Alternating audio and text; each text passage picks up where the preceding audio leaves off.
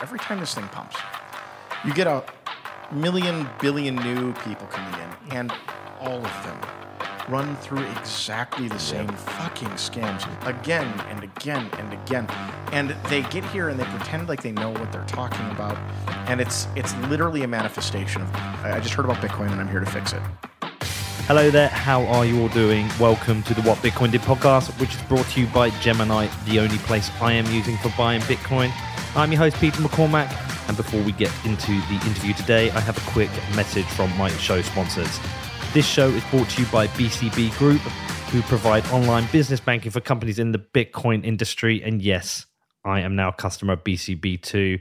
They heard about my difficulty with finding a bank, a reliable one that understands Bitcoin, and they reached out to me. So I've moved all my business banking across to BCB, and you know what? I could not be happier. It is so nice to finally be dealing with a bank which understands my business and understands Bitcoin and isn't putting hurdles in my way.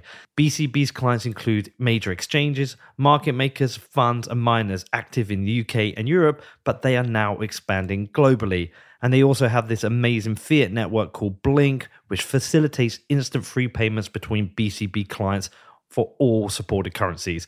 Now listen, I know some of you have had some trouble with this. If you are looking for a banking provider who understands and supports Bitcoin companies rather than creating hurdles, then like me, you want to become a BCB customer. If you want to find out, then please head over to bcbgroup.com/Peter, which is bcbgroup.com/Peter.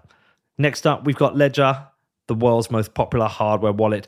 Now, a hardware wallet allows you as a Bitcoiner to take custody of your Bitcoin. And I have been a Ledger customer since early 2017. It's over 4 years now, and I'm still using that same Nano S I bought back then. Ledger makes it easy for you to safely manage your Bitcoin using their Ledger Live software, which interfaces with your device. And you can even connect your Nano S to your Android phone to manage your Bitcoin on the go. If you want to find out more, please head over to ledger.com, which is ledger.com. Next up is BlockFi. Now you can get up to $250 in Bitcoin when you join BlockFi. They've launched their BlockFi Rewards Visa Signature Card. And for people in the US who own or are interested in owning Bitcoin or stacking more sats, then the BlockFi Rewards Credit Card provides the easiest way for you to earn more Bitcoin because you get 1.5% back in Bitcoin on every purchase with no annual fee. It is the smartest way to stack sats with Bitcoin rewards and every purchase.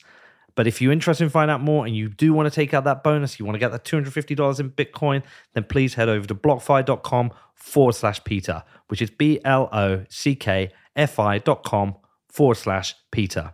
Next up, it's Casa, the safest way to store your Bitcoin. Now, forgotten passwords, SIM swaps, phishing attacks, there are just too many ways to have your Bitcoin lost or stolen. But with Casa, you never have to worry about your Bitcoin again, because with a Casa multi-sig wallet, you get to take custody of your Bitcoin, but you only move Bitcoin by signing transactions from multiple wallets, ones which you get to distribute into different locations. And this is going to protect you from a range of mistakes, errors, and vulnerabilities.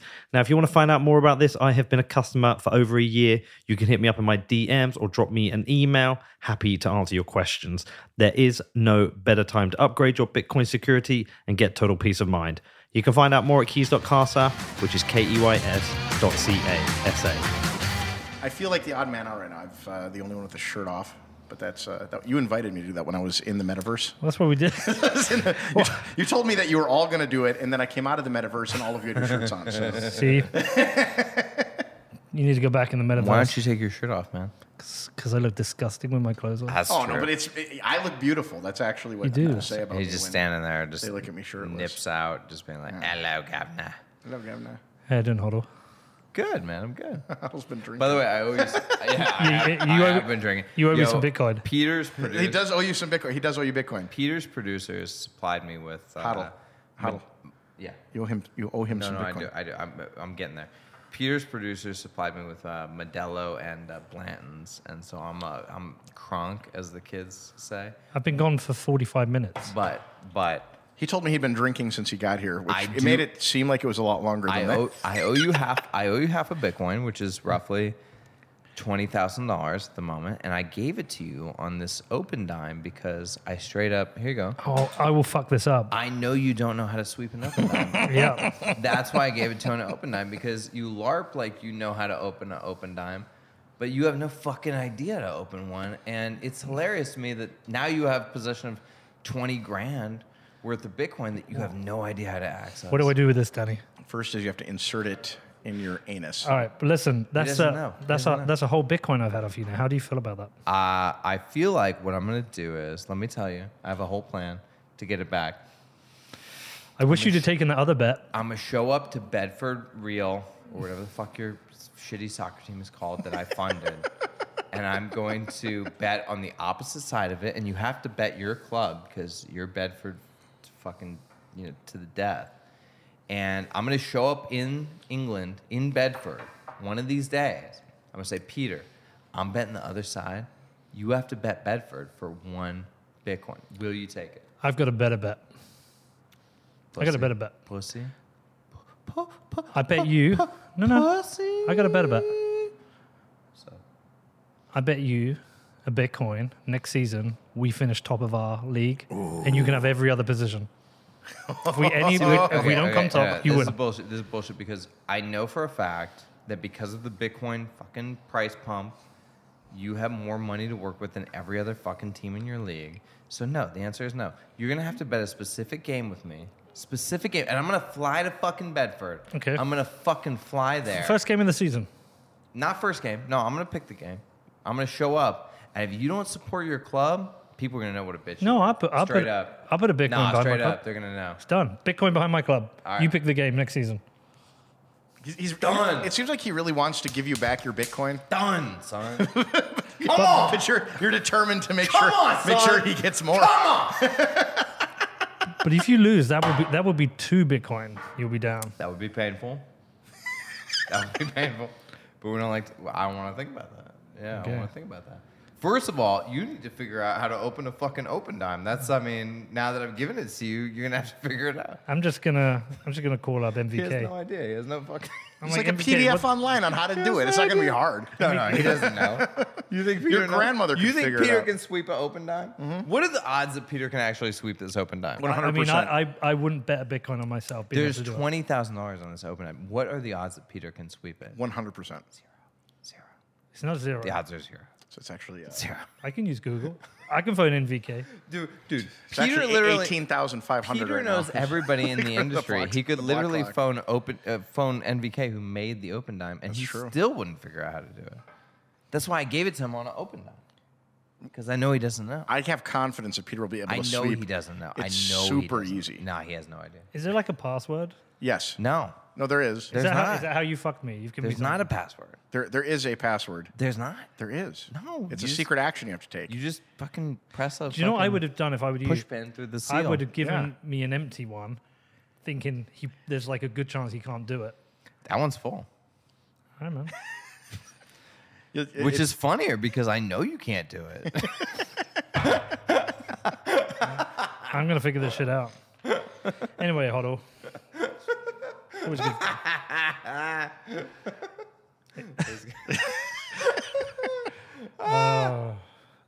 Good Seth. Good to see you, man. It's been a while. It has been a while. We did our last show, I don't know, 2 years ago? Before the pandemic, I It feel was like. good. I like that one. Or was it during the pandemic? I don't even remember. I know we were really close It's in a probably little hotel during room. because I was doing remote interviews. Yeah. Yeah, that's probably. No, what it you was. didn't remote. We were in a little hotel room. No, we did one after that Oh, that's true. That was during. Yeah. During where we discuss art, art. Yes. modern art, Yeah. Modern art. Yeah. and our difference of opinion with people who don't like modern art. Yeah. Now we're going to talk about modern art on the Safe. blockchain. On the blockchain. on the blockchain. Yeah. NFTs. NFTs, metaverse, Web3. We're going to do the law. What's that? Are we going to do everything? We're going to do the whole lot. So All right. listen, it was Danny said to me, Ben was in a clubhouse room, and you were doing a show about how the metaverse doesn't Well- exist. Or you're having a discussion. Okay, And so we got to make a show on this. let's talk it out. Yeah, so me and John Seth, both of us, not just me, but me and John Seth, have both been talking about the fact that the metaverse Metaverses are. straight up doesn't exist. It's not even a real thing. It's fake. And I told Ben, I said, this would be a funny show. And so that's how we got to here. And now I'm sitting in palatial Malibu in an Airbnb that costs $5 million. I mean, Peter's spending way too many sats on this thing. You know, it's obvious, but it's okay. You know, you got to live a little. You know what I mean? Peter is in very bad health. I think you funded this. No, model. I think you just funded Peter's in this. atrociously bad health. He could die. He could die at any moment. You pay for this, dude. He's had COVID for 8 months. Anyway, Dude, I just live on the money you lose to me. so the thing is on Clubhouse over the last like several months, I've been talking to idiots who've been telling me that essentially the metaverse is a real thing. And they would say things to me like, not only is the metaverse real, but we're in the metaverse right now. And I would say, the fuck does that mean? Yeah. We're on an audio app on Clubhouse. How is this the metaverse? In my definition, this is the internet. And they would say, no, it's the metaverse. We're in the metaverse, dude. You don't even get it, bro. Can you go deep in that? Could we actually be in the metaverse? No, we're in the metaverse. no, but like the Matrix. Only if Yes. simulation theory is true, Peter. Absolutely. What odds do you put on simulation theory being real and that we're in a simulation? Here's the Zero? here's the thing that most people who are stupid don't understand about simulation theory is that in Nick Bostrom's original paper on simulation theory, the most likely outcome is that humanity never reaches a post-human civilization or post-human era. And so the most likely outcome is that we blow ourselves up through nuclear war or climate change or starvation or whatever, and we never reach the post-human era. The great filter. And the second most likely outcome is that we reach the post-human era and we create, myriad simulations, and we live inside of one of those simulations. And so the lowest probability denominator is that we live inside of base level reality in which we create the simulations. But the most likely scenario is that we die out before we create simulations. But it's a non-zero chance we are in one. It's non-zero. Like, it's the middle scenario, essentially. What percentage chance do you put that we're in one? I would say that the likelihood that we don't reach the post-human era is like at 80%, especially like with everybody arguing about what their race and their dick is. So there's a 20% chance we're in one. Yeah, there's a 20% chance that we're in a simulation, and there's like probably like a 0.0000001% chance that we're in the base level reality that creates the simulation. What about you, John Seth? Do you think we could be in one?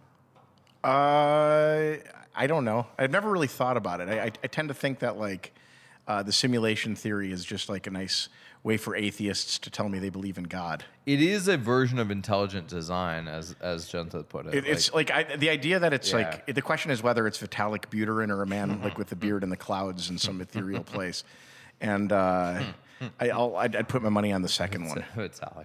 All right, so listen, you've got these conversations on Clubhouse. Uh-huh. Yeah. Okay. There's people saying we're in the metaverse now. Is it? Are you saying there can never be a metaverse? Or are you saying? Yeah, I think that's the thing I want to be specific about before we start this, essentially interview is. It's already started. We started, dude. No, We started. I'm aware, but what I'm saying is that I'm more or less bullish the idea of VR, AR, XR, mixed reality, whatever you want to call it. I'm bullish that idea. I think it's a really interesting idea, and I've been bullish for it a long time, and I think that humans are naturally going to want to live in extended versions of their reality or mixed versions of their reality. But the problem with it becomes, the version of it that's being sold now, like we're all in the metaverse, is essentially this like, hey, we're in an NFT universe, and I bought this Bored Ape, and we're going to live in this version of the reality that I subscribe to, where this Bored Ape is on my T-shirt when I attend a Marshmello concert in Fortnite, and that's going to be the version of the metaverse that I'm aligned with. And I think that version of the metaverse is vaporware, and I think it's bullshit, and I think that. And also that's the only version of the metaverse that they believe matters, right? They want to believe that I was in a Clubhouse room similarly, and a guy was telling me how airplanes are going to be amazing in the future. They're going to be cheaper because you can build them in the metaverse. And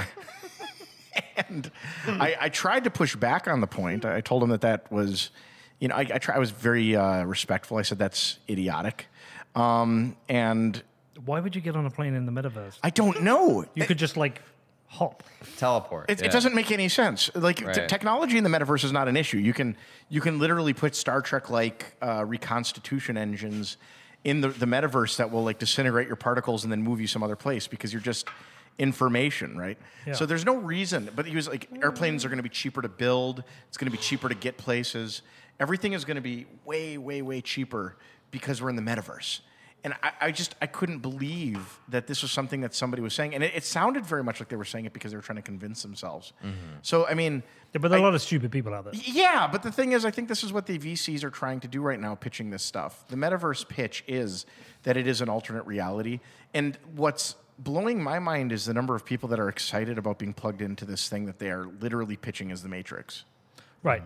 Let me tell you my interpretation of metaverse, and then you Yeah. can either destroy it Yeah. or agree, whatever. For me, the metaverse is, as a singular term, doesn't really work because there should probably or most likely be multiple metaverses if they exist. That's and for me, retarded. therefore, if there's a Continue. metaverse, what it is like a VR sim city. You go into that world and you maybe have a home in it, and you can maybe go to your friend's home, but you can maybe go to you want to watch a Liverpool match, you end up in the stadium. But perhaps the Liverpool thing's developed by themselves. So really what you're using is your VR set to go into your home. But when you want to do the Liverpool game, you have to come out and then reload that application. And who knows if this stuff all integrates at one point so you don't have to log Isn't out. that just a video game? Well, the point is, but I get what you're saying. But for me, the metaverse is like this world you can go in and live and do different experiences, and it kind of can grow and grow and grow. And it really is, it's just a label. We're relabeling something we've already got for a future where it's a more holistic experience. Yeah, so I think that the conception of the metaverse that you're describing is the sort of idea that, there's going to be some device that's invented by Apple or Google or whomever, and right now. and that you're going to spend like 90 to 95% of your time in AR, XR, mixed reality, and that you will be essentially in the metaverse at that point, and that the metaverse will be a extension of the internet. And I think that's a credible idea. I think that will happen at some point in the future. The problem is that we don't have that technology existing today, and that there is no market leader with market share that makes it obvious that is going to happen. And so this is not like a sort of a far-fetched idea on the technology spectrum that it will happen eventually, but it's not going to happen anytime soon. And so if you're trying to sell your Bored Ape Yacht Club NFT or whatever based on the predicate of this idea, that it's just not going to happen. At what point are you in a metaverse? Or is it just too vague an idea? You can never really define The it. metaverse is a place and time. Like I just said, it's a place and time at which you're spending greater than 90% of your time in a digital environment, right? So you live in there and you come out maybe to sleep. I would say that today we spend greater than 50% of our time in a digital environment using our smartphones, and with an AR glasses set or something of that kind, we will spend greater than 90% of our time in a extended reality, metaverse style interaction. You wake up, you put on your headset, you go in. Yeah. And then you go to sleep, you take off you take it off maybe to have sex, to jerk off, to shit, whatever. But most of the time you're in it. Right? You maybe would have the sex in the metaverse. I mean, you Depends- might. you could even shit in the depending on- metaverse if you Yeah, want. depending on who you're having sex with, Yeah. for what First purposes. dates could be in the metaverse. I think a lot of the metaverse conception right now is largely due to the fact that people are trying to justify these NFT purchases. Yes. And I find that interesting. I think a lot of them do believe that these NFT purchases are going to be worth something because they're going to be used in the metaverse for some reason.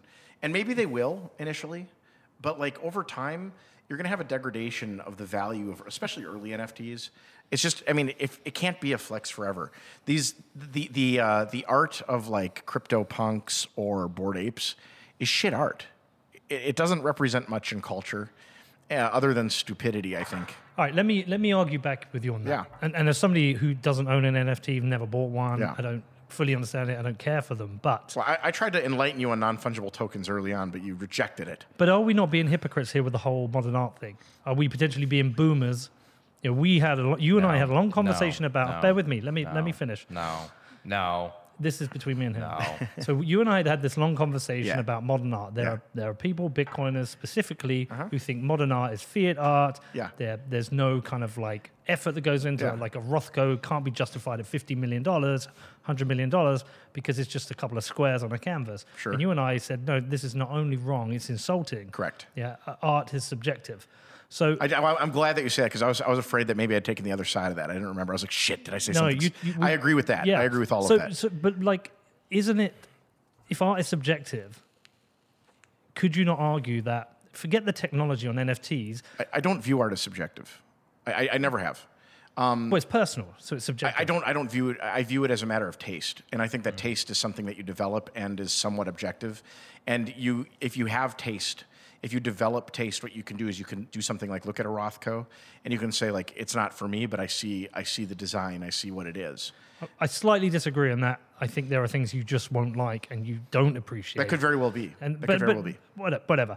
But so could you like, so in the art world there are tens of thousands of tortured artists not making money, and then you get Yeah. the odd Rothko, Yeah. Picasso, etc. The Bored Apes entrepreneurs are not among those. No, but what I'm saying is that aren't depressed. I'm going to draw apes. but could you not argue that Bored Apes are a cultural representation of this period of time? Something we don't like, but it's still a cultural representation of this period of time. No, I think And so- I think Rare Pepes are, and this has been my point since the beginning: is that none of this is art. This is all response. Generally, art is conversational, predictive, stuff like that. It's advancing of discussion. Rothko and like a lot of the modern art, in my opinion, is very interesting. With just with regard to like its the intelligence service involvement in its creation to basically change conversation around what culture was and such. This isn't a change in conversation. It's not an advancement in conversation. Rare Pepe, however, was, and the reason that was is because that was predictive. It was a predictive piece of art that said, this is the stupid shit that people are going to do in the future. And they made it, 7 years ago, 8 years ago, 6 years ago? I don't know how many, it's many years ago, before the NFT started. This is what but-for causation. Without Rare Pepe, and I'm glad to throw my own hat in the ring. Without Bitcoin Uncensored, there is no Rare Pepe. Without Rare Pepe, there is no CryptoKitties. Without CryptoKitties, there is no CryptoPunks. Without CryptoPunks, there's no Bored Apes. Without Bored Apes and CryptoPunks, there is no NFTs. So I think you can't guarantee that. I think that That- I think that you it might have can say happened it. in 10 But years. that's the progression. That was The the progression. CryptoKitties is a direct result of what people saw happen in Rare Pepes, and the Rare Pepe stuff was literally. There's hilarious interviews with like Theo, for example, that you can go watch that are they're just fucking funny, and they're funny because he was acutely aware of what we were doing.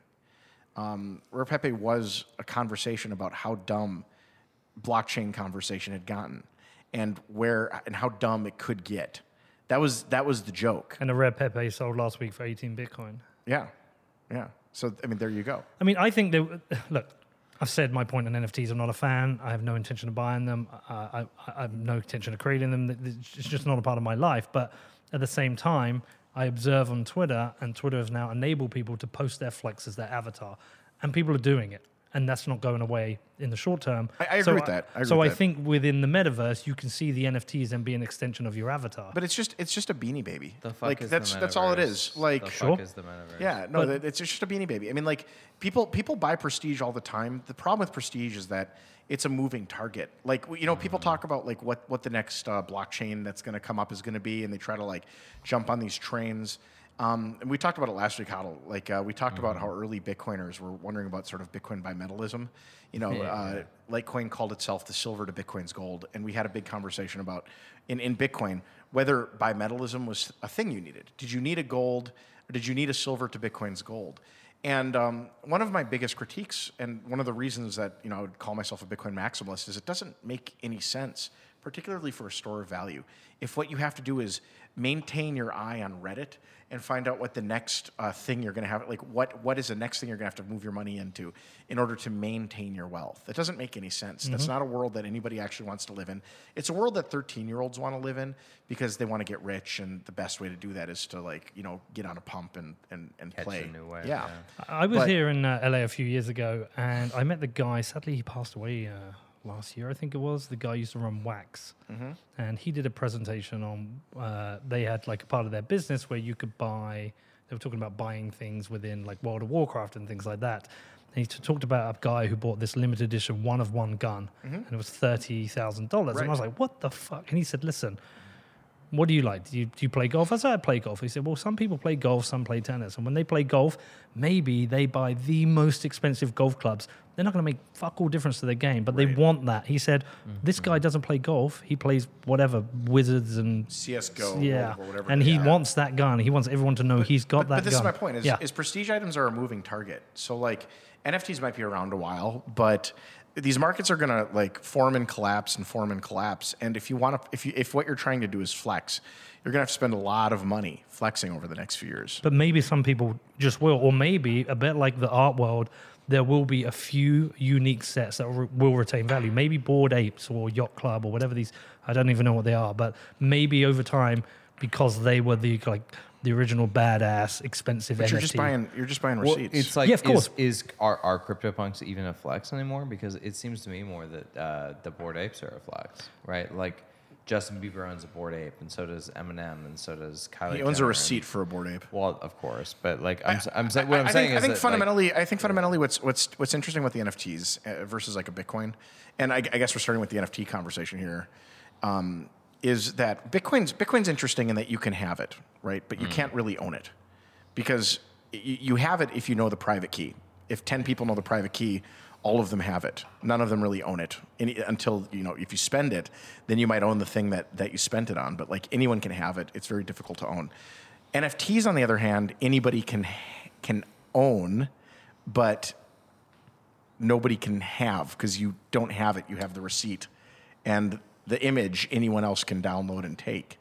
And it's very, like, unless it's an in-game asset, it makes no sense. And an in-game asset even is a little bit problematic because what you're doing if you're creating an in-game asset, like let's say you make World of Warcraft in-game assets on the blockchain so everyone can see them. What you've effectively done is you've given your competitors a way to steal all of your customers. They can be like, anybody who comes to our game can start at whatever level they were in World of Warcraft, import your assets. A giant orc hammer is this in our game. And these games have solved this problem before. They've solved Using a it. It's in a blockchain. database. They don't need a It's blockchain. centralized. So like, why do they need to solve? And like Johnson, we were talking about this is essentially the idea that me and you both have the same NFT, right? But like, what does it actually mean to own that NFT? Does it actually mean anything? It doesn't. Well, somebody else is picking the image, right? That the NFT represents, and they can change that image. It's not actually on chain. It's just a receipt for the image. Correct. And unlike Bitcoin or even any of these, blockchains, whether you're a Bitcoin maximalist or not, it is not the thing itself. And I think that that's really important to understand is that like when you buy a Beanie Baby, they don't hand you the receipt and the receipt has value. They hand you a Beanie Baby. It's the Beanie Baby that has value. Yeah. With NFTs, I mean, we've never had anything like it where a receipt retains value. So, I mean, some of these NFTs are conferring rights on people.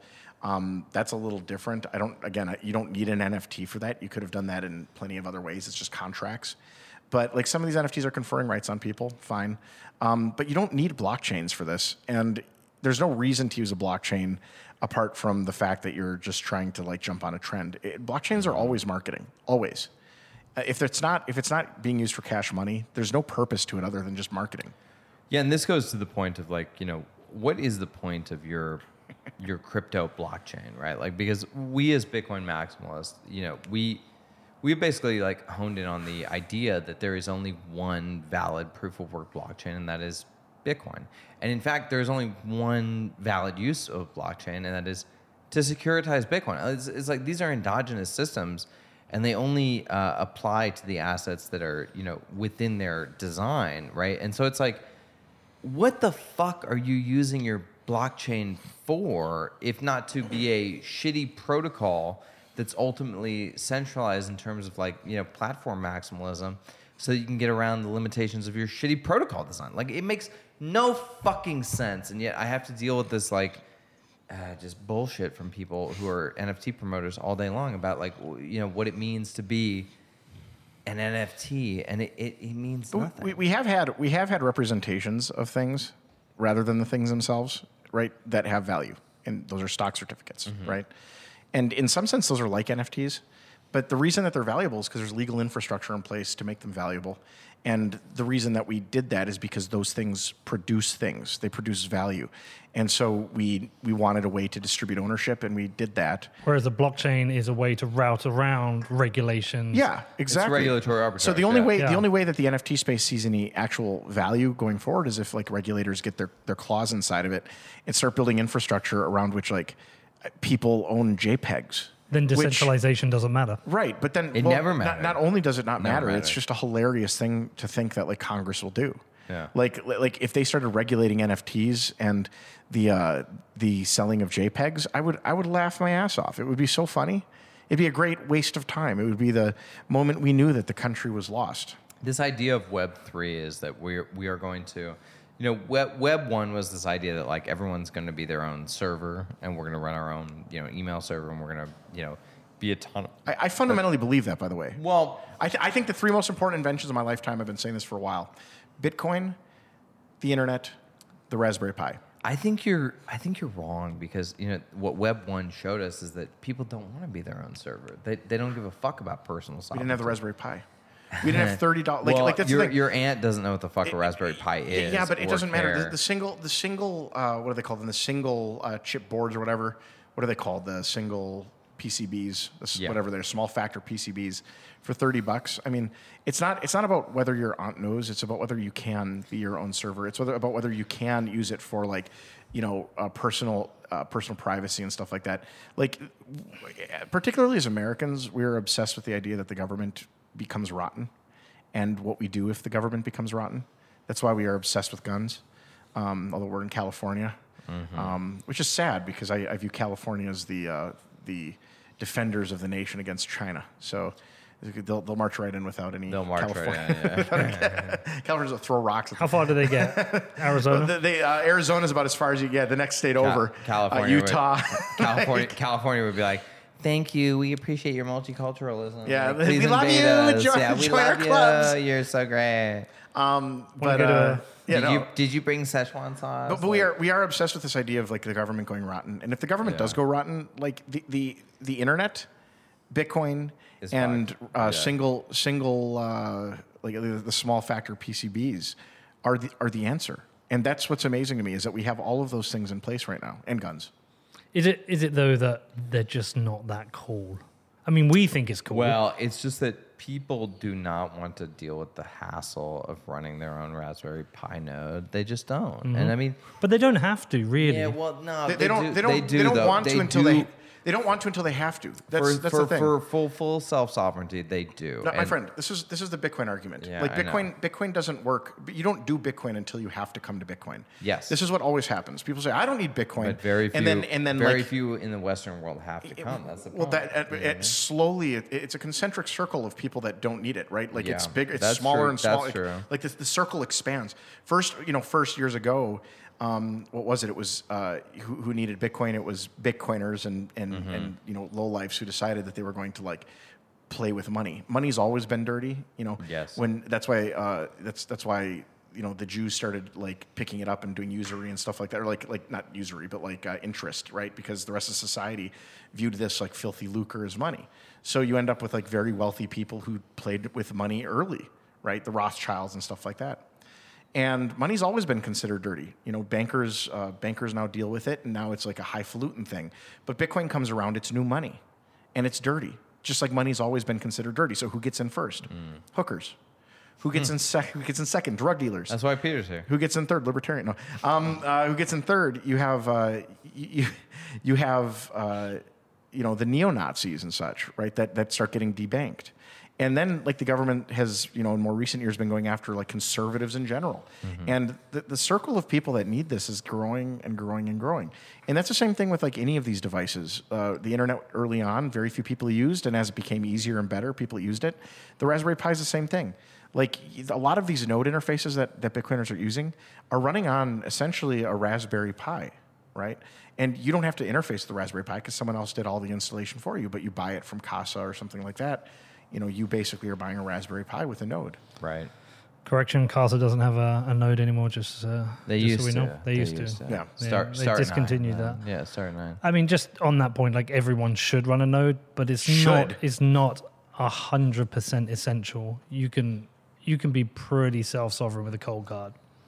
You got to know why you should run a node before you do. I mean, like, that's the thing with Bitcoin. It's hard because you're trusting someone else's node. you're trusting someone else's node, but you also don't understand what your node does at first, right? Like, you don't understand until you You are don't here have a the while. scars, yeah. You don't understand that, like, the node provides you privacy and that the node provides you this and that, and that, like, you don't really have the guarantee of, like, all of these things are sort of abstract concepts in Bitcoin, and you don't understand them until you're here a while and you find out that you need them because, like, I don't know, maybe you're one of those people that the government doesn't like, or you're a stripper or you're labeled a neo-Nazi, like, I don't know, who's that kid, Nick Fuentes here in the U.S., who the government has gone after. Like, that's the kind of person that suddenly it's very important that they're running a node and that, like, they can, receive funds or whatever the hell they want.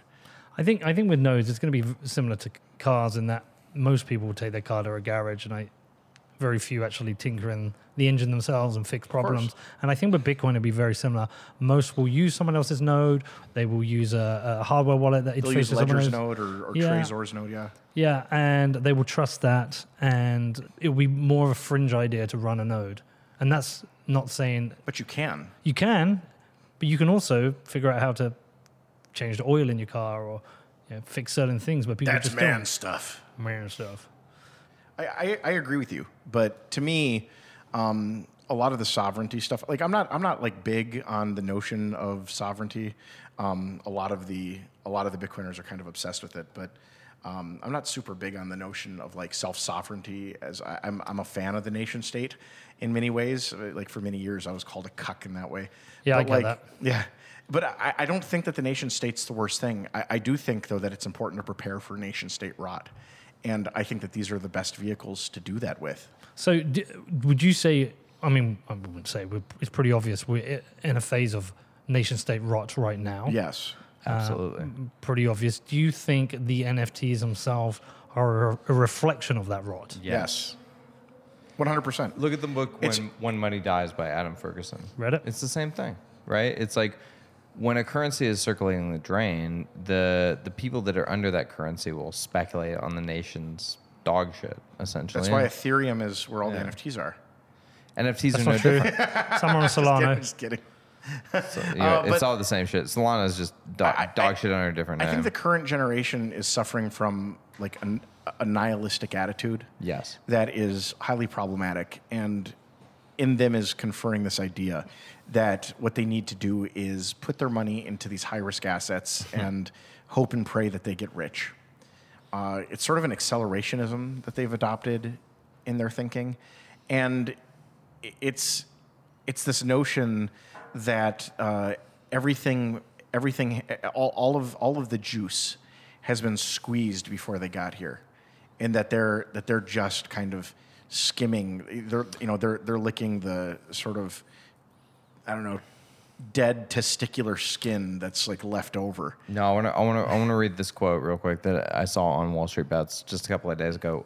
This guy YOLO'd basically $500,000 that he had refinanced on his home mortgage into options expiry on Tesla's earnings calls, and when called on it, he basically lost everything because he was wrong on his bet. When called on it, people said, "You have that much money, but you still played a short expiry. You literally deserve it." And he said, "I didn't have that much money. I refinanced my house, which has appreciated a lot the last couple of years, and basically nothing changes in my life. I still have my house, my job, my income.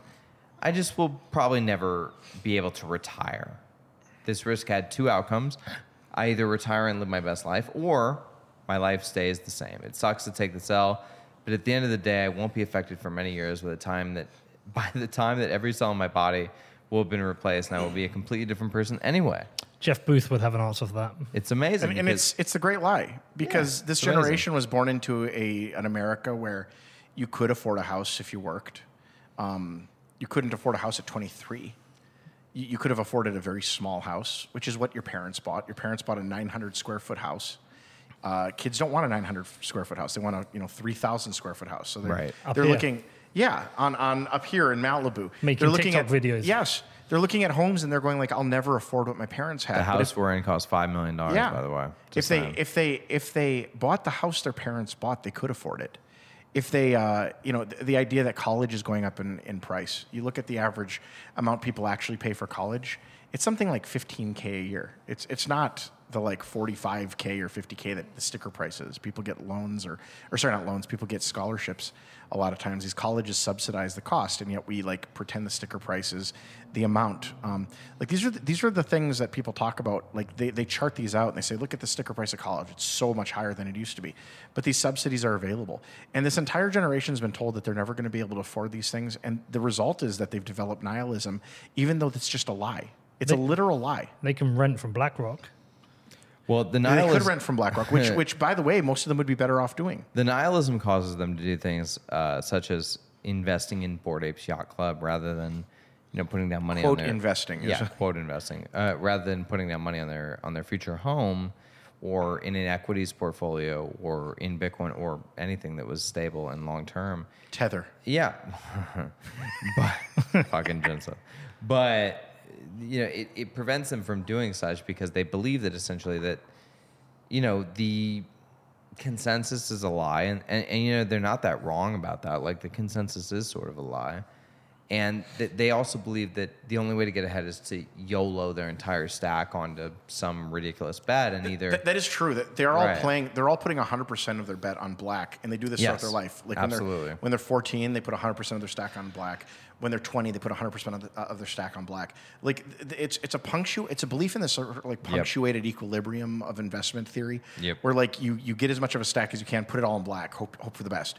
You get as much of a stack, you lose it. You get as much of a stack you can, you put it all in black, and sometimes like with NFTs it works out because you put it all on Bored Apes, and they shoot to the moon, and now you're rich. Right, But that only happens for very that's very, one very in, rarely. 1 in 1,000 of these kids, or 1 in 10,000 of and these you kids. had to be in on the you had to have some insider info on what was going to occur. But every kid knows someone who that happened to. Right. And that to them, like they've never met anybody who got rich by putting their money in indexes, because those people are quiet. Well, and also one of the things we were talking about was that they don't understand Bitcoin from first principles, right?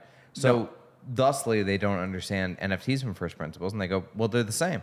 I don't understand Bitcoin. I don't understand NFTs. Both of them seem to be, have some value. We talked about that yesterday. Like, there's a simplicity of elegance in crypto, and well, not crypto generally, but Bitcoin in particular. There's this elegance that Bitcoin is. It's a simple machine. The hashing algorithm is useless for all things except for hashing. That's the only thing it's good for. It's good for being provided as a receipt for energy that you spent. The monetary policy is 2 rules. 2 rules. Everything is super easy. Everything. And yet, combined together, Bitcoin creates this network and this system that is so hard to understand that you have to be a rocket scientist. Well, we were talking about this. It's so simple that people actually seek complexity. They want it to be more complex. They want it to be because they don't want to believe that if it's Yeah. simple, they wouldn't be able to understand it. Right. So that's like Bitcoin is this like thing that's super easy to understand when you understand fundamentally what it is, but which is like no one believes that it could be so simple to do what it does. And you have these NFTs which are utterly incomprehensible, completely. They're in these platforms like, for example, OpenSea. They're in these. They're off of the chain, which doesn't seem to make a difference to these people because they don't know what that actually means. If they were even more than that, if you go one deeper, being on chain wouldn't even change the nature of them. You still like that wouldn't actually make it better because you still wouldn't own the thing. Other people could still download the thing. Right click. Yeah. You right click. Exactly. And so putting it on the chain doesn't make it more secure. that is, in spite of it, these NFTs are extremely non-complex, but people want to view complexity because they don't understand what's going on. And then when they're explained what's going on, they make excuses for it, and they now are like, yeah, but consensus will give my Bored Ape value. People will be, the government will step in and force these things. Meanwhile, I'm sitting here thinking, if I were Christie's and I saw a need for this in the blockchain space, I would start making like an NFT database where you can upload your art for a cost, and they will hold it, and it's the Christie's NFT database. This is a perfect example. Why does OpenSea even bother with the era of decentralization when they could just be much better, much faster, much more efficient in a totally centralized fashion? Why do they even fucking bother? Let me go one further. If I were Christie's and I did that, I would then attach copyright to these things. Right. I'd make sure to register the copyrights. Yes, yeah. I would do that as a service for these NFT/art providers. Absolutely. And then I would start suing anybody who is going like violating the copyrights That would on be behalf part of the artist. That would be part of your thing as Christie's. Yeah. And Getty Images have proved that's fairly trivial to do. super trivial. Easy. It's very easy to do. Very simple algorithm to check. Being a work. copyright troll is extremely easy There's to no do. such thing as a copyright troll. There is. But being a copyright troll is extremely easy to do. If you Is it a copyright troll or is it copyright it's enforcement? legitimately your copyright. Well, it's not like what patent John trolling. Smith is saying is that it's legitimately your copyright, but because the internet has a different vantage point on IP, that they call it a copyright troll, but there is actually no such thing as a copyright troll. It's your copyright. Copyright enforcement. You own your intellectual property for 20 years. You own it. But this to me would be like the rational way to do NFTs. And they don't want to do that because for some reason blockchain has to be involved. And it's because they want it to be complex. But this is very simple. If Well, you no, just- but it's to give purpose to the blockchains. yeah, the Ethereum blockchain in particular is a problem looking for a solution, right? Or is a solution looking for a problem.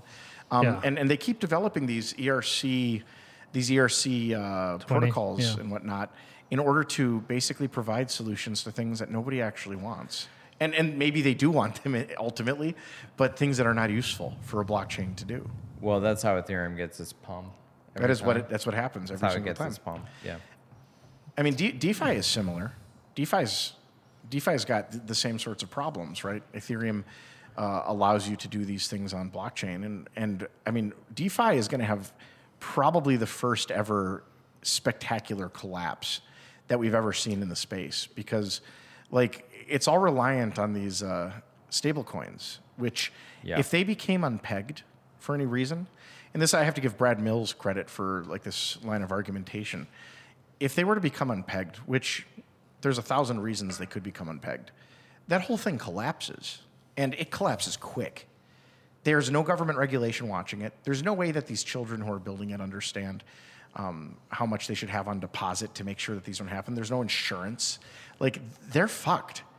And it's going to hurt a lot of people. And that's just kind of the whole space right now, is that people are just kind of piling into these things because they don't perceive the risk that's involved, or with NFTs, they don't perceive the idiocy of what they're claiming these things are and do. Should we care though? Why should we care?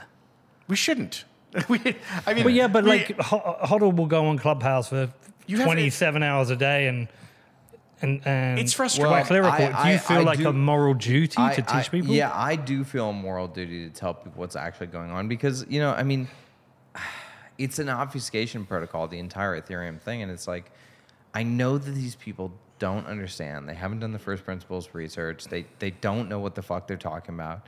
And they're willing to, swallow any line of bullshit, hook, line, and sinker. And so, yeah, I mean, I do feel a moral obligation to tell them that they're fucking stupid and that, they need to fucking cut it out. And I don't know, man. I mean, to some degree, I'm sure John Smith will say, like, they need to just get wrecked and they'll learn on their own accord. Gotta have your Pokemon game reset. Yeah, and that's true, too, because people aren't going to listen to you. But I feel bad morally if I don't tell them what's happening. I feel for me, the frustration is that with every single pump, you have a bunch of newcomers. And how many pumps have you had? Two. It's a very Bitcoin question. How many pumps have you had? 3. 3. Okay. I can get it done in 3 pumps, bro. You do 3 I'm pumps. just saying. You're 3 I'm saying, pump. no. Yeah. I mean, my first one A didn't. 3 pump maximalist and a 2 pump maximalist. My first That's one the didn't same count too much. I didn't really Kind of own in the middle? Bitcoin. I was just using it on Silk That's Road. fine. Yeah. No, it's Two. It's about I've had two. community. I've It's- had two. If you're in the community and you start like seeing things like. 3 then. So 2013 was my first one. So I think about the number of pumps that I've been in. I don't actually, I've lost count at this Wait, point. did you What are own we, 5, Bitcoin in 6? 2013? So what I was doing, I was buying Bitcoin. No, you don't count. No. That's two. That's no. two Bear for with you. me. You didn't let me finish. I was here in 2013. 2013, I was buying Bitcoin to use the Silk Road.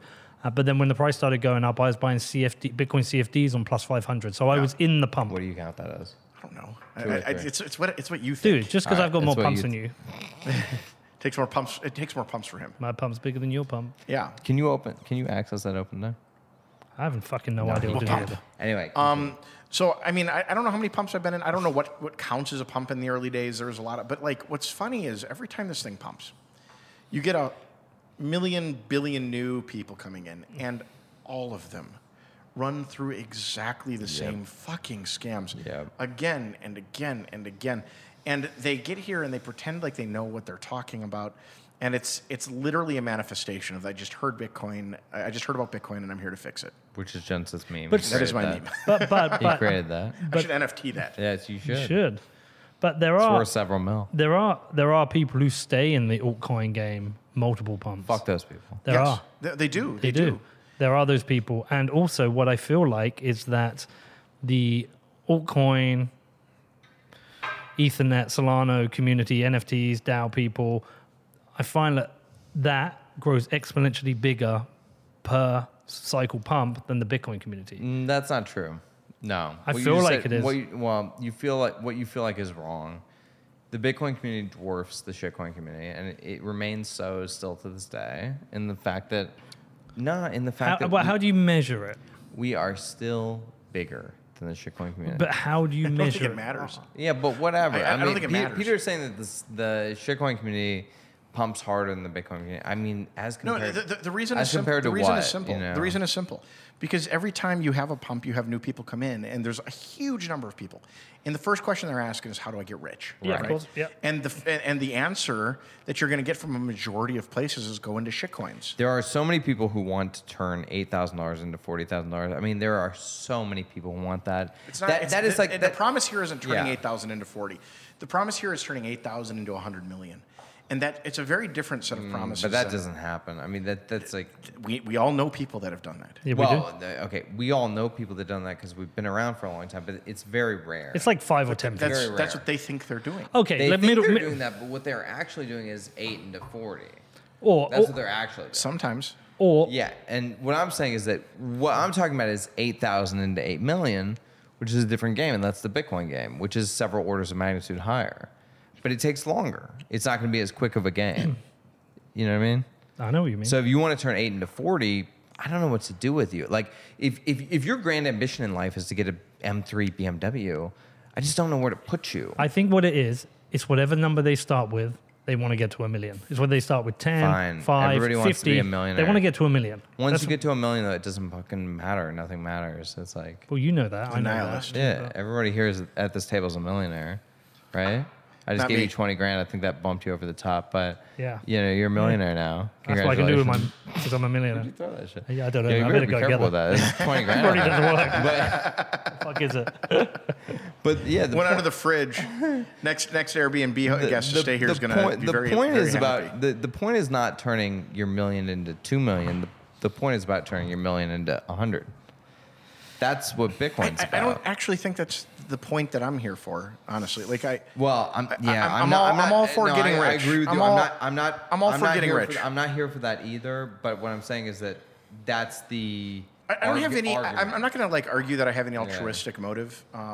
No, we're being all here for our own accord. Right. No, There's that's not. I'm sorry. I'm Shut not the that. fuck up. You're here for yourself. I'm from Europe. We're socialists. Everyone's here for themselves. You're here for yourself. I'm not going to This, feign. this I'm not- Airbnb that we're in Malibu is worth $4.6 million. You could have easily gone to any fucking random. By the end of the show, it's going to be 3.6. But I care about my guests. Well, he could have easily gone to any fucking conference center in any shitty. LAX hotel room that would have been, But way I want a less. nice experience for my guests. Okay, yeah. The point is, you're here for yourself too. Everybody's here for themselves. Certain amount, but not entirely. I don't know why people are here. You're Everyone's here here for for a yourself. different reason. You're here for yourself. Like Everyone's here for themselves. There's people who are here because they're satisfying a libertarian itch. There's people here who are Mesons who are satisfying their Meson itch. Right. There's hookers who needed Bitcoin. Johnson. There's me. There's people who started podcasts and throughout trying to find answers to questions, and in finding it found Bitcoin. There's people like me who are extremely who started as anarchists and maybe came around and changed our political positions and had to change our reasons for being here, right? Yeah. But Same. I'm not going to feign altruism, but what was the original part of this? Like, why? Does the metaverse exist? Well, not that part. That we're It far doesn't. from there right It now. doesn't. But My point the is, should we, newbies coming in, right? should we care, and Yeah. why care? Like, While I don't want people to lose money, I think in order for people to understand that they're not smart, that they are not knowledgeable, they have to do it. Yeah. And I think you're right that people are here. I think you're correct, Peter, that people want to get to 1 million. It's this. Bitcoin feels like this Hail Mary. Crypto feels like a Hail Mary of sorts. By the way, 9% of the U.S. is millionaires now. I thought it was 8%. Did it change that much by today? Is it- I'm pretty sure it's 9%. it'd be 10% by the end of this 10% of the interview. end of the And anyway, the point is, 9% of the U.S. population are millionaires. Yeah. So it's not that unattainable anymore. The 2018 crash, going from a position of a crypto millionaire, people talk about being paper millionaires, essentially a crypto millionaire, to being close to broke, Right. was in hindsight, one of the best things that's happened to me. So that point of going, maybe it's all part of the game theory, that you go and you try and get rich, you get wrecked, and then you learn from that, you build those foundations to protect yourself financially. I think that giving an 18-year-old $1 million and letting them burn through it would be the best lesson that you could buy for an 18-year-old. Brewster's Millions. I if don't you know. could do it. You say that. I think going from 0 to 1 million and back down is a far better lesson. That's a being great handed it. lesson, but that's what an 18-year-old would be doing if you handed Yeah, them $1 million. but they're bucks. not really, because if you can give them a whether million, it's a- You're correct. If You're you correct. if you can give them $1 million, they're already living a good life Listen, with you. whether it's $1 million or whether it's 50 grand or whether it's 100 grand, whatever it is, right? If you're speculating on the NFT market or the shitcoin market or the DeFi market or whatever, and you're in on it, you're gonna make and lose that amount of money, straight up. And so you'll either learn your lesson or you don't, right? It happened to me. I mean, I was gambling on penny stocks and I lost, fucking $80,000, which at the time was all the money in the world. And yeah, it taught me my lesson. It really did. But for most people, it does not. So Right. But back to the point, why do we care? Because we don't. We don't. Look, but I'll put it to you, because I still don't know your political persuasion, but you get called a cuck, you admit you're a fan of the state, or you agree with the state, or whatever. I'm not a fan of this. I just think that the state has a role. He loves right? to Yeah, say- I'm the same. it. I'm reluctantly, I think it's better than I anarchism. think the state that- is probably too big. Yeah. I care a lot about fiscal policy more than anything. But therefore, do you agree certain things should be regulated? Yeah, 100%. So do you think this is something that should be regulated? I think it's inevitable. No, that's a completely different I answer. don't live in the world of shoulds. I think that there are things that are going to be regulated, and this is one of them. I mean- so should it be Yeah. regulated? I mean, it's going to be. So If you're then talking yes, I about is Gary Gensler from the SEC going to come in and clean up all the illegal securities? The answer is, fuck yes. I mean, have you been paying attention or But not? are you glad about that? I'm ambivalent. Here's the thing: is this ideological bullshit about oh, what do you want to happen? Do you want everybody to fight it out in the free market? It's dude, I don't know. If we lived in my perfect paradise, Bitcoin would already be $100 million a coin, and you already be dead. So I don't have a magic wand. I can't just wave my magic wand and make things happen. You only want me dead because I keep taking your money off you. And if I could, I would do that, right? But I can't. So we live in the real world in which the SEC has a bent against the majority of ICOs and DeFi, and they're going to come after it. I'm strongly ambivalent to the regulation. I would like to see it be regulated well. I think they're going to make a lot of really dumb missteps. I think I view the United States right now as being desperate for money. Yeah. It's becoming clearer and clearer that they're desperate for money. And, I think they view Bitcoin as like a giant pool of money that they can get. So I think This that's is a true. dangerous mentality for a government to begin thinking that is theirs. And I do think that there's a strong possibility they overregulate or problematically regulate the space. But as to like whether the regulation exists, I'm fairly ambivalent. Do you think Bitcoin can solve the U.S. Fiscal position? Do I think it could solve, if No. the United States No. put money in Bitcoin? Adopted it. I think it would have to be a slow process. I think the answer is no.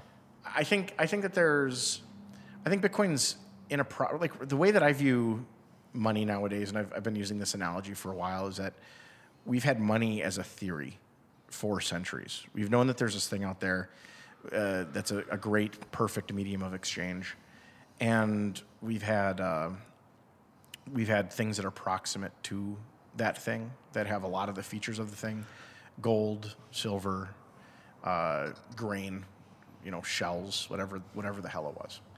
And that when Satoshi solved the Byzantine generals problem, it was like someone putting a hole in the ground and oil popping out. But instead of oil, it was this orange coin.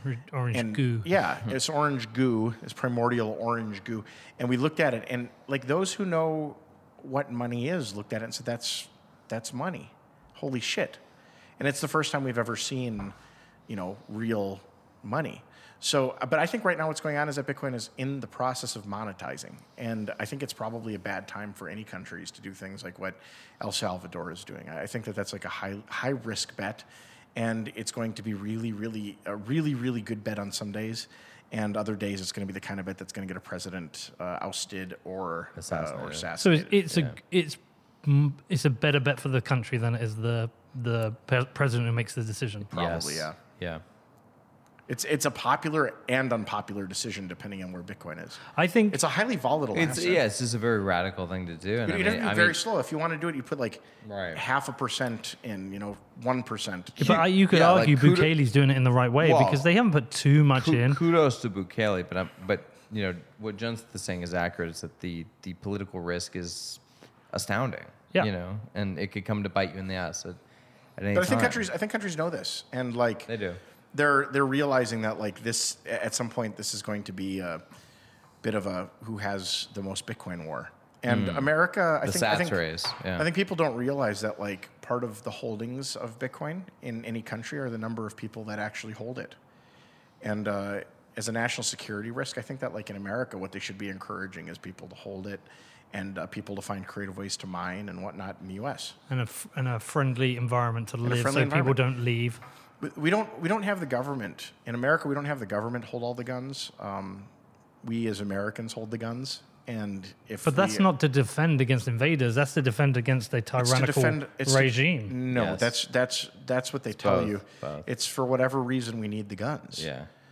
If we need the guns to defend against our own government, okay, we hope we never have to do that. But I if mean, we need also- the guns yeah. to defend American soil, Right. Like there's, I don't know. I don't know how many, like probably 4 billion guns in the United States. would you want to be China and try and take Western Appalachia? You are fucked. Well, so this Fucked. connects to a You're conversation. gonna get raped. I had a conversation. Hardcore by Billy Bob. I had a conversation yesterday with Vijay Boyapati, and we talked about post-democracy, that the US may balkanize at one point, and he sees that Bitcoin leads to an inevitable breakdown of the state, and you end up with city-states. And one question I put at him is that if that happened in the US, then as a global superpower, it's lost its position against, say, Russia and China. And then does the US as a geography become an easier target for these countries Yes. to exert influence? Well, not just to exert influence, but to take over. Well, like to annex, to exert essentially. influence, to take over, to annex whatever. But Depends then on does the it? state. But then Depends does on it the become very similar as a war? Does it become? This actually is why I think that. Sorry, just let me finish. Does Sorry. it as a war? Does that then become very similar to like the U.S. invading Vietnam in that they have all the guns and the weapons and the might and the military, but the U.S. ends up having a guerrilla army that's hard to defeat? Ground war. I mean, if the U.S. ever tried to go to war with its citizens, it would be a ground war. Yeah. So the idea that the U.S. would use nukes or whatever F-22 Raptors on its citizenry is stupid. It would obviously be a ground war, a la Vietnam, and people would win. Ground and air. Not the people would win because they understand the territory better. The same way the Vietnamese understood the territory better. I really enjoy what the truckers are doing this week because I said to my wife, I said this about probably 8 months ago. I don't think that the United States will ever progress to full civil war because I feel very prescient right now. But I said because the truckers will just stop delivering to cities and they'll realize that like they're dependent on truckers. And so watching this happen in Ottawa, I was like, she looked at me, she ran out of the room when she found out. She goes, "Oh my God." She said, "John Seth," because that's what she calls me. She was, "John Seth." She was, "I can't believe it. Like you were right." And I was like, yeah, like once the truckers understand that they have all the power, I think that there's an inevitability to the fact that we don't balkanize. Well, there's one potential flaw in that theory. It's Elon Musk and his automated trucks. Do you think Elon Musk it is doesn't. hold on, real quick. Do you think Elon Musk is on the side of the tyrannical government? Yeah, but like it doesn't have to be Elon Musk. I'm really talking about self-driving you still trucks. have the last. We're going to be 50. We're We're going to be 50 years from that because You have the last. It's very simple. You have the last mile issue, which is trucking in general. The last mile is. But trucking. there's not just the last mile issue. The truckers themselves are in unions. Like the union will guard against the progress of like that sort of Oh, I progress. hope so. Yeah, well, me too.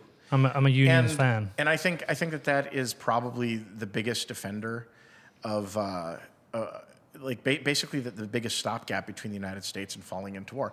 I think that there's going to be something that happens before that, such as the truckers stop delivering to cities for 2 days, and cities just kind of go like, "Fuck, we are dependent on," because that's right now what has to happen. And it's very clear. Like anyone who's listening, who's a lefty, is going to strongly disagree with this, but the left is in a giant. They're living in a delusion, and they believe that they are the majority, and they are in a very concentrated spot in the United States. The Clinton archipelago. They're not farming. Yeah. Coastal elites. Yeah, they're not farming. They're not. They're living in cities. Everyone surrounding them, all the areas surrounding them are red. What happens when the trucks stop bringing shit to your city? So, in terms of the US, that's the point. I've followed part of what's happening in Ottawa, but like, what's the impact been on deliveries? Are they seeing issues now? Are they seeing? I don't know yet. I'd want to know that. I think that we might find that out in a week or two. Yeah.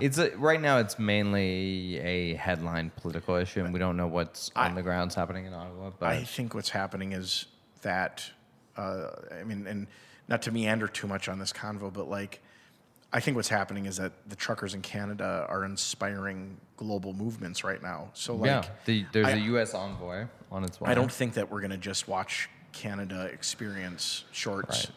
I think that the whole world's trucking industry is about to be like, we want out of this thing. It's also like, the coastal elites have been putting down the truckers for a long time, and that's what the whole learn to code thing was about, which was like, miners, I think. Right. Well, it's all the same thing. Yeah. Same thing. It's blue collar workers, and it's like, hey, you doofuses, why don't you go learn to code, right? And when the journalists started losing their jobs, the blue collar workers, the quote unquote doofuses, were telling the journalists, hey, why don't you go fucking learn to code? And they were being banned off Twitter for the same same sentiment, right? And so they're basically telling them, like, you think you can do what I do? Go learn to drive. Go fucking do it. Go do it. Show me. So do you see these as like the modern day revolution? I see these as non-violent revolution. I see these as the bulwark against balkanization. Like I think that the trucking industry is the bulwark against the possibility that the United States falls into, like, sees the worst of what could come from these incredibly divisive times we're living through. That's a good point. And I think that what was necessary for my prediction to come true was that the truckers had to realize it, and that just happened. So I am of the official opinion now that the United States cannot fall into civil war because the truckers have figured out that they have all the power. So does Bitcoin balkanize the United States? I don't think so. And the reason I don't think so is because geographically, it would be a disaster if California were left to its own devices and given over to China. There's a Jordan Peterson quote where he basically says, like, you want to say that these men are the patriarchy or they're misogynistic or whatever, and it's like they're doing impossible things. They're under the roads, repairing the roads. They're up on the electrical grid, like repairing the electrical grid. Like they're doing impossible things all day long for like faint praise. And like, what happens if these men, these truckers, or the people who repair the electrical grid decide, hey, fuck you, I've had enough. I always thought it would be funny to write a play about like what happens if men decide to stop going to work. Just like one day, the next day, like there's nuclear like fallout and everything else. Right. I mean, the sewage system collapses, bridges go down. Your privileged existence where you get on your fucking smartphone and you tweet the hot take of the day, and you lambast the latest political opinion. It's all predicated on somebody crawling down in the muck in the sewer and making sure that shit runs appropriately. Let me circle this back. Hold on, we need to get Bitcoin in these people's hands. And I know it's happening happening in Canada because GoFundMe switched off the tap with the 7 million was raised, and now there's people raising Bitcoin. We're interviewing the guy in the trucker movement who switched the funding to Bitcoin, and we need to get Bitcoin in these people's hands. Yeah, it's fantastic. Before we carry on with the interview, I do have a quick message from my show sponsors. This show is brought to you by Gemini, who I am now using exclusively for buying and selling Bitcoin. And do you know what? We're coming up to a year and I've still not sold a single sat through Gemini. I am only buying Bitcoin. I am a hodler. That's all I'm doing. Now, I have been using the Gemini app for buying the dips, but I've also set up my DCA with twice monthly buys of Bitcoin, and I'm yet to see a better or easier interface for buying Bitcoin. With a streamlined trading view, you have access to all the tools you need to understand Bitcoin and start investing, all through one clear, attractive interface. And Gemini are running a special offer for listeners of What Bitcoin Did. All you need to do is head over to gemini.com/WBD, and new customers will get $20 in Bitcoin when they trade $100 or more on Gemini. Now, if you want to find out more, please do head over to gemini.com/WBD. That is GEMINI.com/WBD. Next up, we have my new sponsor to the show, which is Level, a company finally delivering on the promise of a Bitcoin bank. Yes, a bank on your phone where you can deposit, spend, and hold Bitcoin. And you can also do this alongside a traditional dollar checking account. You can deposit your payroll into your account as a US user, and you can even spend your Bitcoin from your account via your MasterCard debit card. I have been testing it out. I've been playing with the app, and it is everything I've ever wanted from personal banking. And there's so many more updates coming. They've got some big updates coming in February, so keep an eye out for that. Now, if you do want to find out more, if you want to go and check it out, please head over to Level, which is lvl.co, or search for Level, which is LVL, in the Google or Apple app stores.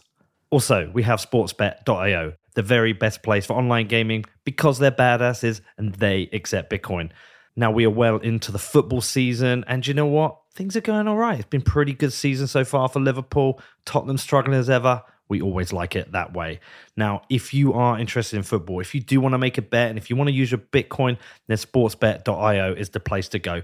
But they don't just cover football. They also cover tennis, motorsports, US sports. They even cover esports. And for new customers, they always have a range of promotions available. So if you want to find out more, please head over to sportsbet.io/promotions, which is sportsbet.io/promotions.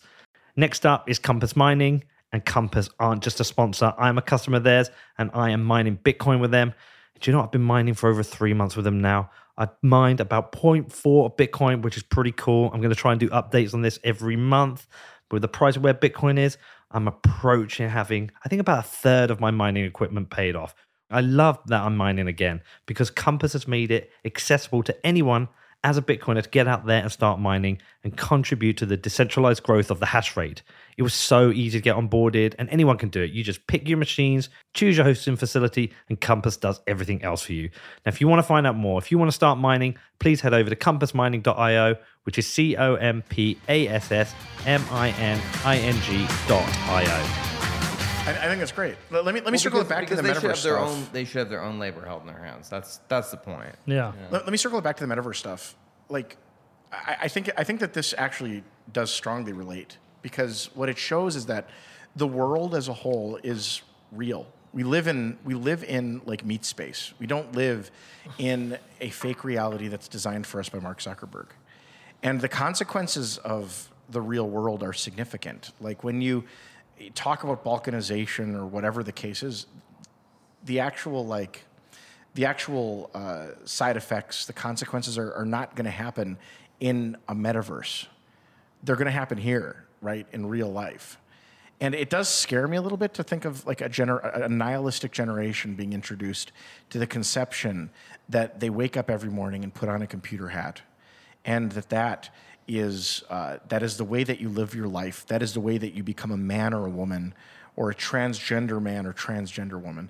That you become your full person in this digitized meat space, and that is like anybody who doesn't go in there is a rube who's like living in a Model T. Well, you can take it back to proof of work, right? Yeah. If you can, it's for most people, not everyone, for most people in the world to make it, they have to work hard. You want an anchor in the real world, like proof of work. Yes. Most people got to make the Matrix 1 instead of the Matrix I think that's an obscure point that's going to be lost, Peter. Like, but let me come back to that. Let me be very clear. It's a trucker who's however many hours on the road away from their family, working hard and come back to them. It's I don't know. It's the guy out in the morning laying the road. It's the guy who wants to be a surf champion who gets up every morning at 6 a.m. and goes out and rides the waves. It's a podcast to travel in the world and away from his kids and try. Like everybody outside of a few lucky people have to really work. But if you can go into this space and suddenly you don't have to work you want to be that champion surfer, you can jump on it. You've done a bunch of podcasts right now. Yeah. You've done a bunch. What's the difference between meeting someone online versus someone in real life? Me and Danny were talking about this yesterday. Firstly, we spend a lot of money to put on this show because Danny flies in from Australia. Doesn't I look fly like from the UK. Jeremy flies in. Anyway, we fly our guests in. We buy the equipment. We set it up. We get a nice... we spend money on this to put on a good production. We could save all that money, and I can go on Zoom, and I can do not the exact, that's the point. I can record a show. It will get published, and the ads will sell, right? But we do it like this because the quality is infinitely better. And you can know that if you've done a podcast, and that's the thing. Like, people don't understand. There's a giant problem with like lag times. There's the conversation doesn't flow as well. There's all sorts of things that happen that you can't solve. These are theoretically, physically impossible to solve, right? There's this great show, Avenue 5. I don't know if you've seen it. It's on HBO Max, and it's about a tour ship that goes off like a cruise ship into space, right? And they make they have this great bit where they're saying hello to these kids on Earth who are like at the main area where they launched them, and on the ship they go hello, right? And everyone in the ship's excited, and then like 45 seconds later they get the message back at headquarters. And every time she asks a question, it's like a minute and a half to go back and forth. I mean, these are physics issues. You can't solve those. And so that's one of many that crops up in like a fake world. It trains your mind, it trains your body, it trains everything about you to behave differently. And so like I think that like the idea that people are going to start spending a lot of time online rather than in meat space, it becomes a giant problem. You have an entire group of people that are going to be basically developing in a world of conversation, developing in a world of relationships that are not rooted in real life. Well, we already have those people. They're called Gen Z. Yeah, but this is the second iteration. A real conversation has to be happening around the consequences, because we didn't know the consequences of social media when it first came. Now we understand the consequences of social media. I have a daughter. Do we though? Well, yes, but we know a lot of them. Some of them. But what I'm saying is, when Facebook first arrived and we were chucking sheep at each other, it was all fun. We didn't know what was coming, and now we're in a place where young girls who use Instagram are, there's a percentage chance they're high. And I'm living this with a daughter who's not allowed on Instagram. She doesn't know why. She is allowed TikTok, but there are issues we have to deal with, conversations that we have to have, and there's that peer pressure that she needs to be on it because her friends are on it. When the metaverse comes on and the kids are going, it's like you say you can't go in there, but all my friends, okay, we'll let you go in there. We don't fully know the consequences of that. We ran the experiment already, right? We did fully. We did Second Life. We know how this Yeah, goes. but that's No, like- it absolutely was. It's not it at was, scale. It was pretty scaled back when it started. There was a lot of people on it. Go I look at didn't- it. everybody who was on We're Second gonna Life see was a all of the loser. exact same news articles come out. Exact same news articles come out about this. When Second Life came out, it was there's a college student who's making $100,000 a year making swords in Second Life. There's a college student who's selling land in Second Life for $100,000, and there were these stories in Second Life of like people going and doing this stuff. It's going to be the same thing in the metaverse. You're going to have more people now jump in, and it's going to last 2 or 3 years. It's going to revert to sex and gambling, and then it's going to become a thing of the past. And people are going to talk about like, remember when we were in the metaverse and how cool that was? And then we're going to have to I'm wait not so another sure. generation. And that next generation is going to do the same fucking thing. I'm not so sure. And I tell you why I'm not so sure, because like you, I've got an Oculus and I use it for certain things. Like the boxing. Masturbating mostly, right? No. That's what I use it for. Have you done the VR porn though? Have you done the it? porn on No, it? It's I've seen it amazing. once. That's No. fucking lies. No. You I've seen- definitely did no, it. No, I've seen it What once. was his name? What was his name? Yeah, what was his name? I've seen it once, I'm in the metaverse right now. but my Oculus is used by my kids, and there is no way I'm going to be watching porn in the Oculus with Listen, my I've kids. totally done VR But- porn. but- I'll admit it. I'll admit it. It's weird. It feels like the girl loves you. It's very strange. You know? Johnson's doing it right now. The point I'm Look at gonna him. get Look to- at him. Look at him. Look at him. He's doing it. The point I'm trying to get to, there's like the boxing game. You've played the boxing game? Yes, I Okay, have. so the boxing game for me, I fucking love it. I get in there and I feel like I'm in a boxing ring, and it's a good workout, and it's real, and it's cool. And things like that are only going to grow, and I'm going to want to keep using them. There's I don't see a scenario where I get bored of that. And I think for kids, there's going It's to be not- even it's better not- experiences. Yeah. It's if not you, sticky though. Is it sticky for you? Like, do you feel like I want it?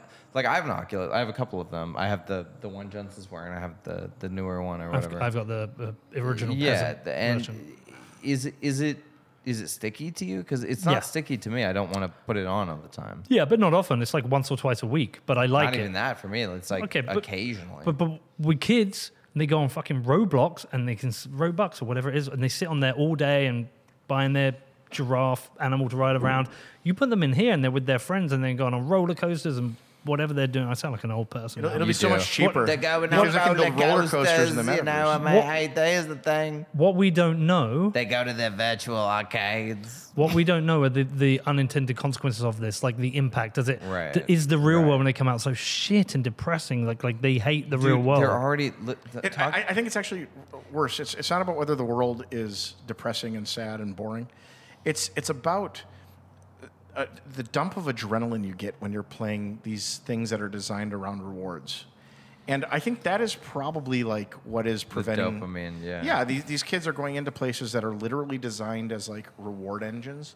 And then they enter the real world, and the real world is not designed like that unless you build your own version of it. Like Right. you've done this, Peter. You're building that. Like the more podcasts you do, the more money you make.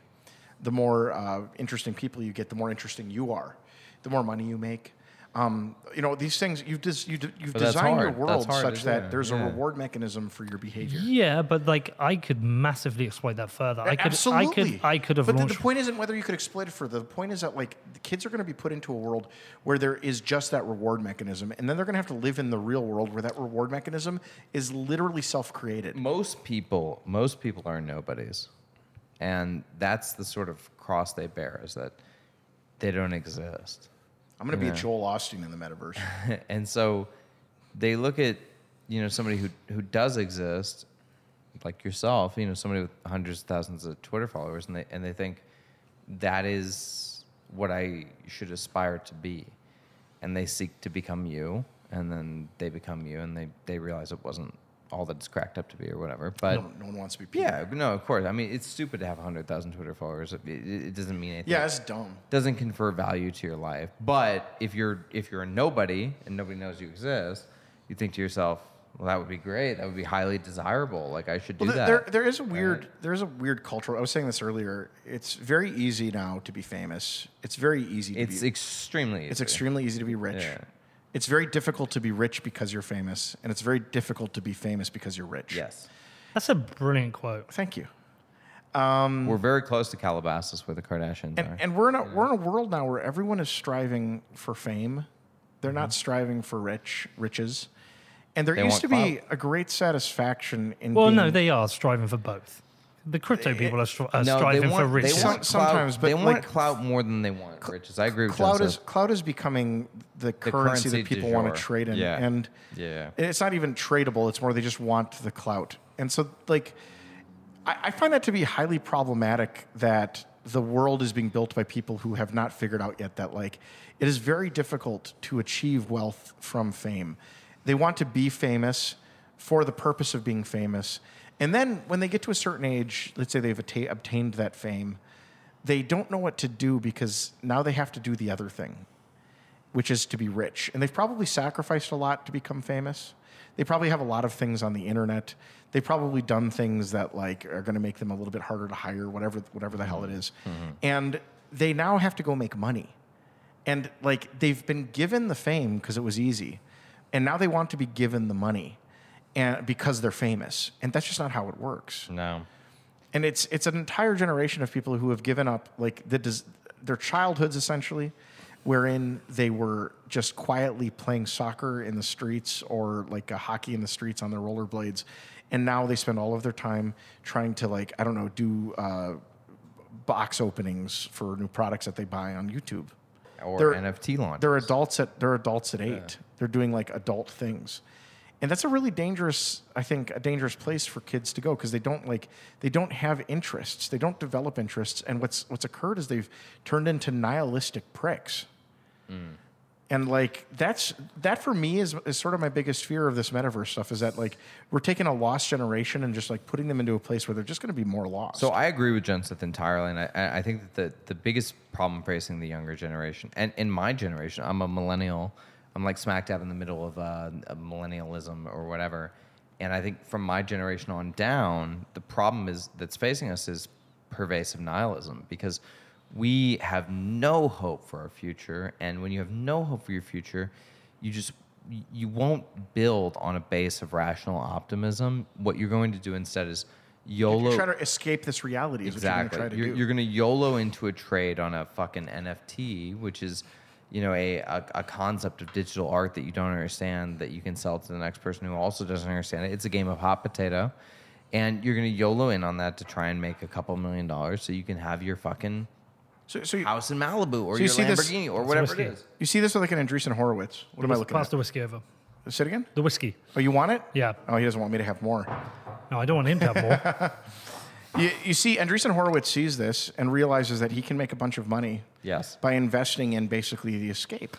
Mark Andreessen, we're talking about here. Yo, Yeah. I Who, downloaded. I I'm downloaded. blocked by him. I was too, but then I got kicked off Twitter entirely. I downloaded a couple of podcasts to listen to by A16Z on the way over here. I should. Do they tell you speed? the Do they title of them. speed their podcasts up themselves? Because they seem to speak quick. They might just speak quick. So here's one: NFTs Explained by Andreessen Horowitz. Another one is Play to Earn Gaming and How It Works, Evolving in Web The 3. VCs are the problem here because like they have Crypto received security and the new Web 3 they have received mindset. zero consequences for the stuff that they've perpetuated. NFT use cases Like, today and tomorrow. The ICO years were filled with scams that we knew were scams. People going public with essentially public with offerings that were just bullshit. Well, it was Jill. I mean, she's married now, so her name's changed. But Jill. What's her name? Jill. I want to say Jill Carter. One of my earliest interviews, she said the problem with ICOs is they get to raise their seed round and do their IPO at the same time without having proven product market Correct. fit. So people get rich without. And by the way, again, no Andreessen, proof of work. The declination of the American economy, I have always marked as it starts at the moment Netscape went public without profits. That was when everything went fucked. Because before that, companies only went public when they had a proof of like revenue stream, proof of like essentially a way to generate money. And then Netscape broke that whole model. And now we have modern day IPOs, which are like all pre-revenue, all of them. And to me, like this is just an iteration of the model that Andreessen Horowitz did back in the 90s with Netscape. And they have zero consequences. And the best example, I mean, like I saw this, I never realized what a VC firm did until Circle. And you weren't here when Circle happened. I doubt it. I was Was here. anyone here? Were With you Jeremy here? Allaire. yeah. Oh, Were you here when it started? Yeah, I was. Do you remember Reddit? In fact, I bought Bitcoin on Circle, and I wrote in the notes section, "Fuck you, Mike Hearn." It was when the hernia happened. Do you remember? Do you remember the first day or what happened in the lead up to Circle? No. What are you alluding to? Circle was the most hyped company that has ever big time. ever happened in Bitcoin. Yeah. They were just an exchange. But in the lead up to Circle, like there was this opinion, this pervasive opinion amongst all 37 Bitcoiners that everything was about to change. Circle was going to be the most innovative company ever. Yep. And it was a message that was being touted on Reddit. And if you went on and said anything negative about it, there was like an army of people that would come on and tell you that you don't know what you're talking about, you're wrong. And it was the first time that I had ever seen, like realized that I was in the middle of a propaganda campaign by a venture capital company. Yeah. And this is what I've seen now for many years is that these venture capital companies even a very good don't give a shit. And now we have Katie Horn raising $900 million for a Web3 fund. We have Chris Dixon. I mean, the really strange thing about Chris Dixon... I don't want to disparage Chris Dixon, but Chris Dixon... Hold on. Let me finish, because I just want to finish speaking. Chris Dixon, the thing that I find so interesting about his thing is not just that he's spinning the Web3 narrative, which I fundamentally disagree with, and he won't discuss on the podcast. He replied, then he won't. But the biggest thing is he's now shitting on all their companies they invested in because now they want to move to what they're calling this decentralized future, Web3. They've redefined what Web3 was predicted being. You and I know that they don't want to move to that. They just see an opportunity of money making. Well, and it's narrative building. They're able to build narratives, right? Like, but that's the Web3 narrative, the metaverse narrative. Like, this is the thing. Like, Facebook changes its name Chris to Dixon Meta. used to be one of us, by the way. He used to be one of us. But Facebook changes its name. Yeah, so did Balaji. Chamath was never one of us. Balaji's still one of us. Well, Balaji was never one of us. Balaji's one of us. No, he's not. I would defend Balaji. I will not. Balaji went around and he showed basically a PowerPoint to people to earn money for a fund that basically was doing perpetual motion. And he's living on the lie that 21 was a profitable company. Or Earn.com was a profitable company, which it was not, obviously. Right. You know, not every company. Like, people have ideas that don't work and they don't work out. But not a lot of people get $100 million exit. But Balaji has also, Balaji has also had successes. No, he has not. Yes, he has. No, he has. No, he has not. And also, Earn.com was a fucking failure, and everybody knows I don't believe it anymore, though, Peter, because like Earn.com was so transparently a failure that was bought for $50 million or whatever by Coinbase. It was so transparently just like money changing hands from the left to the right that I don't believe that any of his other exits were legitimate. Let's not huff the farts at this. But it doesn't matter. I mean? Like, it doesn't really matter. It doesn't matter. Don't shush me. No, I'm just saying we're talking over each other. That's the only thing I'm trying to stop happening.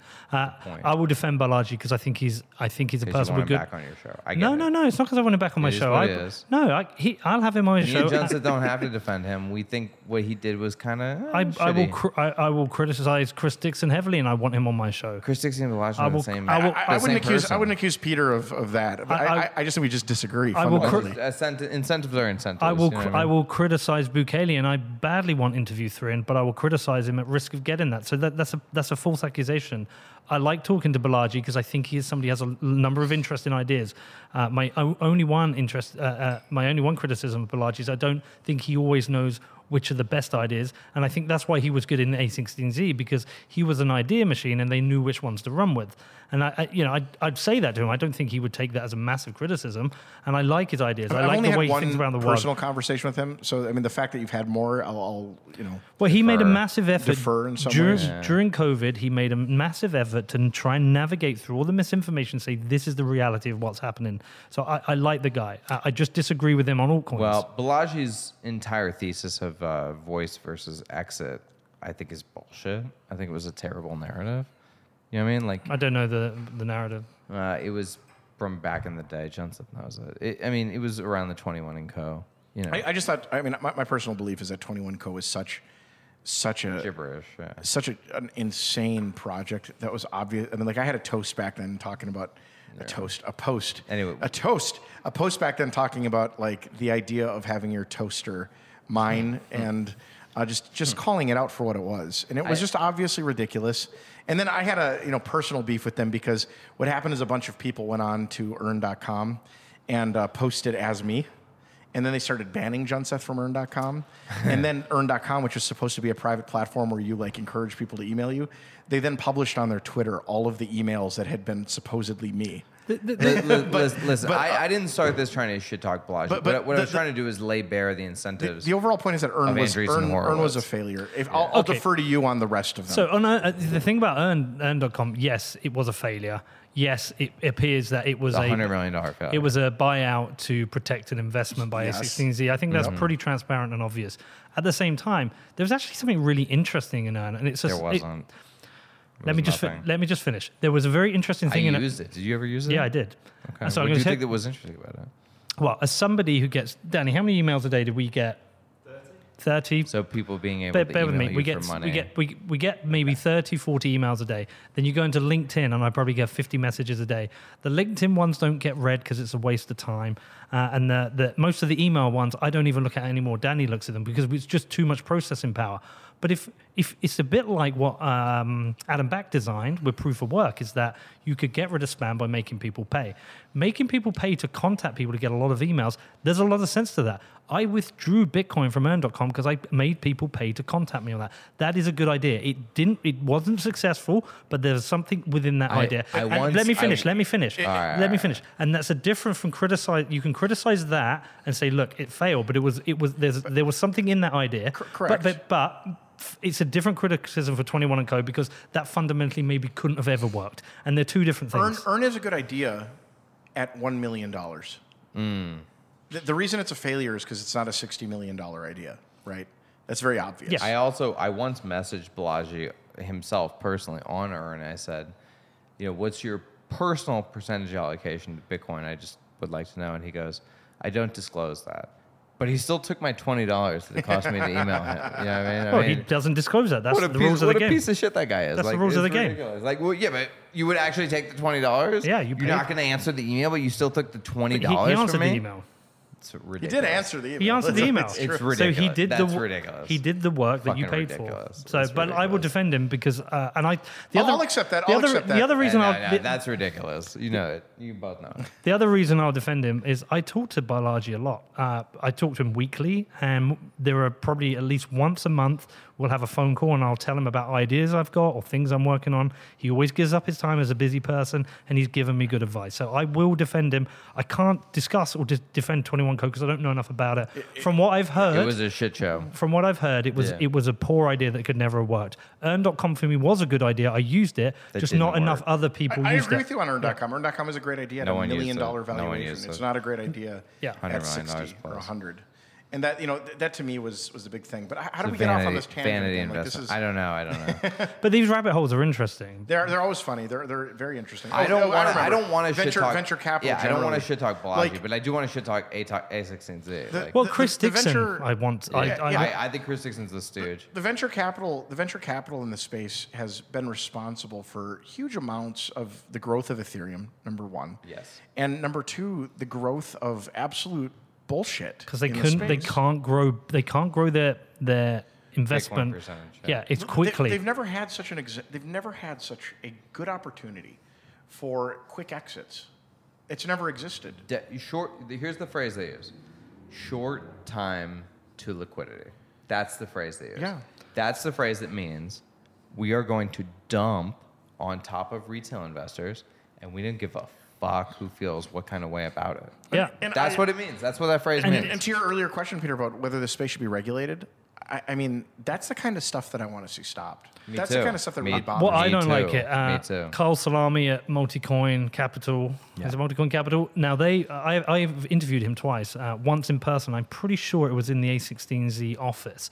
So I think they learned about this from Multicoin and seeing how well Multicoin have performed. Because, yes, Multicoin had that very good, I think it was a Litecoin short at one point, but they've had some very successful investments. What somebody told me, their investment in Solano is the most successful VC investment ever. I think it's pronounced Salernos, but Solano and Ethernet. Salerno, yeah. Solano and Ethernet. Salami? Ebernet, yeah. Carl Salami. Carl Salami, Ebernet, Salernos. Continue. Yeah, and I think because it also feels like in the tech world, it's like it feels like there's not as many opportunities available. There's a lot of There's not. a lot No, of they've funds saturated. they Yeah, are they've saturated. that are fighting over investments to get. you have to bear with me. realize- There's a lot of funds fighting over investments to get into it. I Yes. know that because I've had funds reach out to me and say, "Hey, Pete, can Give you us get money." Can you Can you get us into deals? And if so, you'll get a percentage, Yeah. which is fine. There's nothing wrong with that. I think that's. I'm not doing it yet, but that's fine. But I know there's a fight to get onto deals. I also feel like the majority of things on the internet that are going to be invented have been invented. There is a slowdown now in new opportunities. But crypto is this thing where you can get the Yes. up curve. But the up curve accelerates so much more because you can get on Solana at like 0.02 of a cent, and then it runs up to $200. I think the thing that people, I mean, like, look, we live in a world where Dogecoin's worth more than Starbucks, or at least was, right? That's ridiculous. That's crazy. But it is worth more than Starbucks. Not now. It was but for it a was for a second, while. But anyone with half a brain knows that But- it's not. You're comparing That's- apples with tractors. I would have agreed with you until I Still. hear people like Tim Pool talking about how like Dogecoin to the moon, right? Like very people that I would generally think of as rational, telling me that Dogecoin is money and Bitcoin is store of value, Everyone something like loves a that. bubble. Everyone Like loves a just bubble. idiots. I watched this for months as people were telling me this, and I could have refuted them, and they would have rejected my refutations. But like, I think that like if this gets regulated away, if not crypto or blockchain, but if the bad acting VC bullshit gets regulated away, that's the end of things like Ethereum. That's the end of the NFT space. That's the end of a lot of these like the cyclical pumps that I mean, we it, have. it will pop up in a different way. Yeah, but it won't be as big. It will be good for because the Bitcoin. narrative will be gone. And it will be good for Bitcoin. There will be a The new narrative don't you think builders there will be be, a new will narrative? have well, the narrative will be built organically rather than by like a venture capital company which sits down and storyboards it. I don't believe that. I think that every narrative that exists in the world exists because a large entity promoted it. That's what I feel.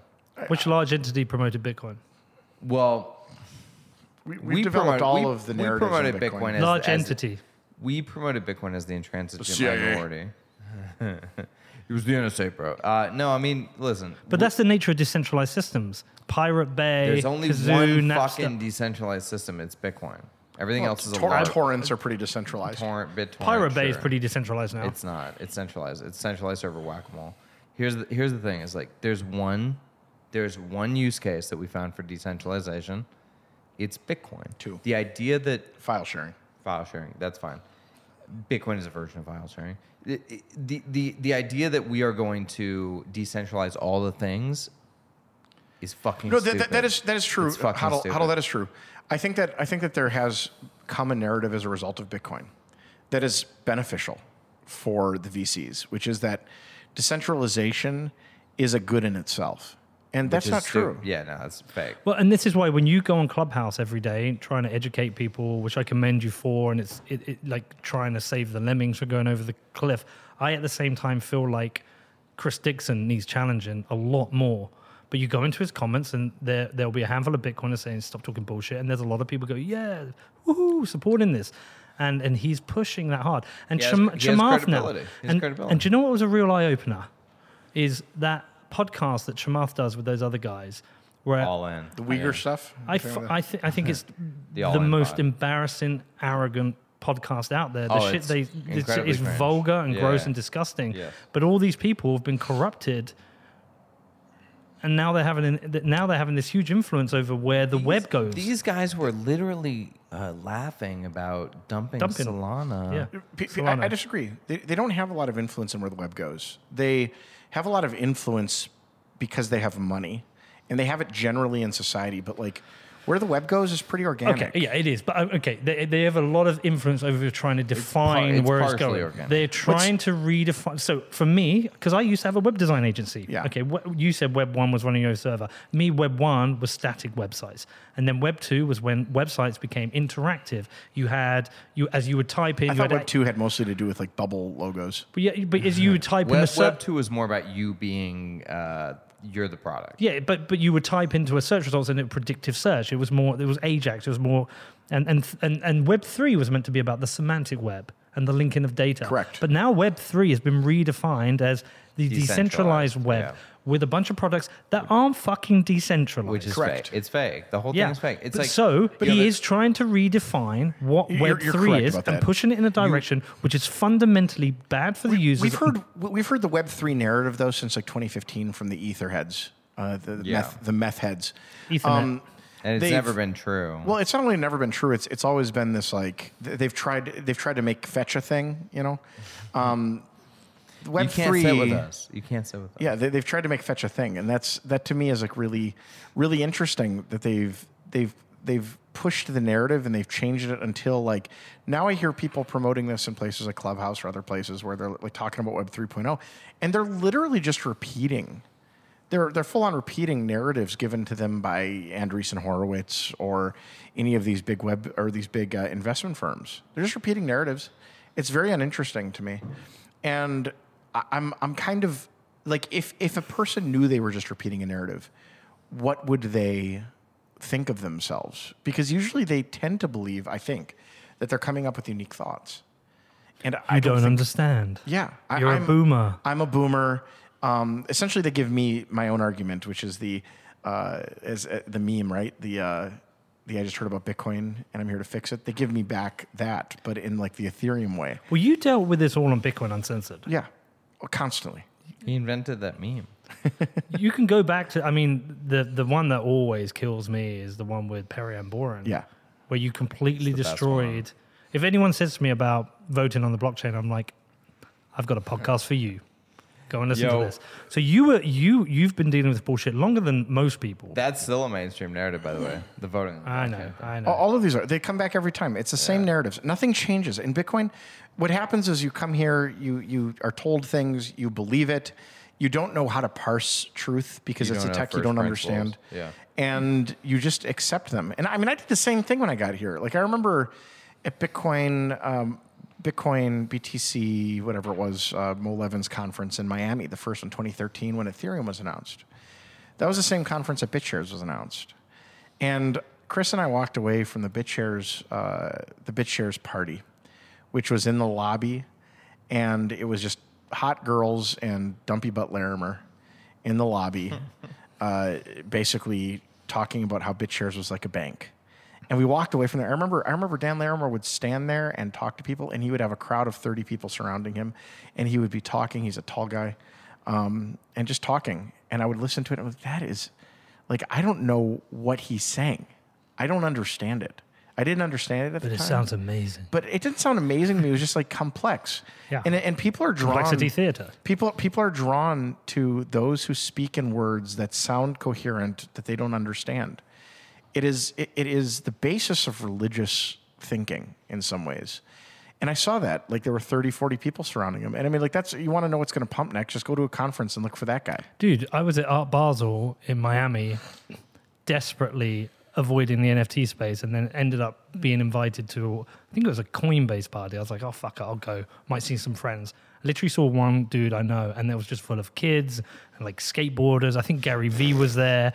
Like all these people partying away. And I was like, I was lost. I was lost in this moment going, fuck. What? You don't have any credibility. Well, no, there. but I was you have no lost in- credibility because you're not Gary Vee. No, but I can't do anything in this room. I can't convince these people they're wrong, and I can't add to the conversation. So I just left, and I was like, fuck, what's happening with this shit? There's nothing interesting going on right now in Bitcoin. I mean, there is in Bitcoin. Lightning Network is very interesting. Do you run a node? A Lightning node? Yeah. I've got, yes, but I don't really use it. I've got the Umbrel node, so I've got Let me Lightning. know. We'll connect. I'll Okay. connect a channel to you, and you can play with it. I have a routing node now. It does very well. I've been playing with it and trying it, and I make like $4 a day. I'm doing very well. That could be $40 a day. That's Killing right. it. But I'm learning about what's going on in Bitcoin, and like the stuff that's going on in Bitcoin is incredible. It's really like amazing development that's just kind of happening slowly under the radar. It's high level engineering. Yeah, Which is it. and these other extremely chains, interesting, other yeah. chains are like the fun chains, and people are going and having fun on them. But this, like, I'm kind of baffled by where we are because when we It's started this, confusing. it was the meat space of geeks and idiots and social rejects, the men who couldn't The get women, rebels. the rebels, the crypto punks, just awkward awkward men and transgendered women, to be honest. That's really what it was. People have always felt kind of different, kind of isolated. Didn't probably play in People the who sports like pee in team. bottles and stack them in their rooms. Like these are the kinds of I people. mean, I never did that. I mean, you didn't, but you haven't been to my house. My wife had to stop me. This is the kind of people that were here in early Bitcoin, and to watch like crypto become cool has been interesting from the perspective of a person who came here when like this is all about social isolation and those who were socially isolated. It wasn't that it was about social isolation, but it was run by those who were socially isolated beings. And to watch it become cool and for people to enter the space has been just a fucking trip, because it's become a thing that like people want blockchains so that they can have fun. And these are not fun things. Like, could you imagine this kind of fervor happening in the 90s around the MySQL database? Or like Oracle DB or something like that? Could you imagine? But maybe it did. It didn't. Well, I mean, what's that TV show? The one about when they first start inventing computers. There's like the hot chick who works in it. I found out recently. Chick is socially unacceptable. Oh, Here, God so. damn it. What the fuck is the name? You know, Female. it's like they made like 5 series. It's about Birthing the- person. Halt and Catch Yeah. Fire. Birthing person. So Halt and Catch Halt and Catch Fire implies actually no, it was exciting, and It was maybe it was was. exciting to the social rejects. Like it Yeah. never crossed containment.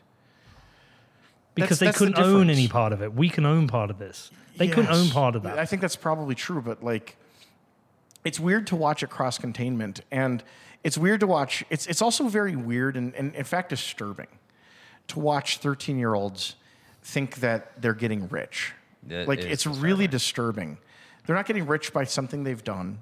They're not getting rich by contributions. Luck and timing. They're getting rich by luck and timing. But they're not actually. Well, some are. Some are Some are getting. getting They very are rich not. by luck They and are timing. not. No. They are not.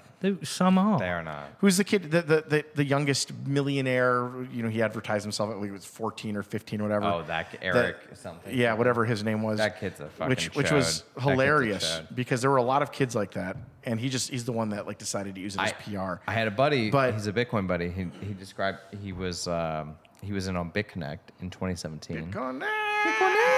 Hey. And I said, "Oh man, that sucks. You were in on BitConnect." He described the mentality for me, and he goes, "No, man, it was fucking awesome. I went to school every day in middle school, and I was the shit, and I lorded it over these fucking losers. And then yeah, one day it sucked, and I lost all my money. But like for the rest of the school year, I was the king, And I was like, that's the NFT marketplace. Well, look, I have it with my son. Like one of his friends always wants to talk to me because he's a crypto kid. Yeah. And he tells me he owns a bit of this, a bit of that, a bit of Doge, a bit of Shibu Inu or something or other. And I'm like, dude, sell it all, get into Bitcoin. He's not going to do it. He laughs at me. Shibo. He You're laughs a at boomer. Yeah, I'm a Shibo, boomer. I Even my know. son at one point, he's like, Dad, I've designed. Hey, he texted me, said, Dad, you got any ETH? And I was like, no.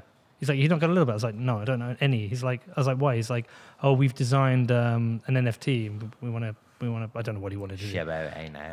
And was I that- was like, son, I'm so disappointed. in That you." article you guys sent me. Can we talk The about web- that a the little web bit? three. The Moxie. Yeah. The Moxie article. It's a good article. I don't know Tell if me you read about this. that. I didn't see this article. It's a phenomenal article. Tell me. What's the TLDR? Well, real simple. He talks about like what he saw in the NFT space, and what was hilarious was like the amount of centralization in the NFT stuff. He designed his own NFT, and the NFT was designed to Oh, show I know. up differently on OpenSea and all of these other NFT markets. Like each one of them had a different picture. It showed up like a shitcoin emoji. But when it came to your wallet, it was a pile of poo. And then when OpenSea found out that he had done this, where you could view it in different ways across different platforms, they banned it. They banned it and they removed it from You shouldn't be able to ban stuff in the centralized, What? the decentralized entirety. world. Well, nobody. See, this is the thing. Decentralization is a good. Like that's what everyone believes. But they don't want their things to be decentralized, or they don't actually view it as a priority. So you have MetaMask, which is a completely centralized system. You have OpenSea, which is a completely centralized system. All of the things that You run have the things they Ethernet, which love, is completely centralized. centralized. You have Solana, which is completely centralized.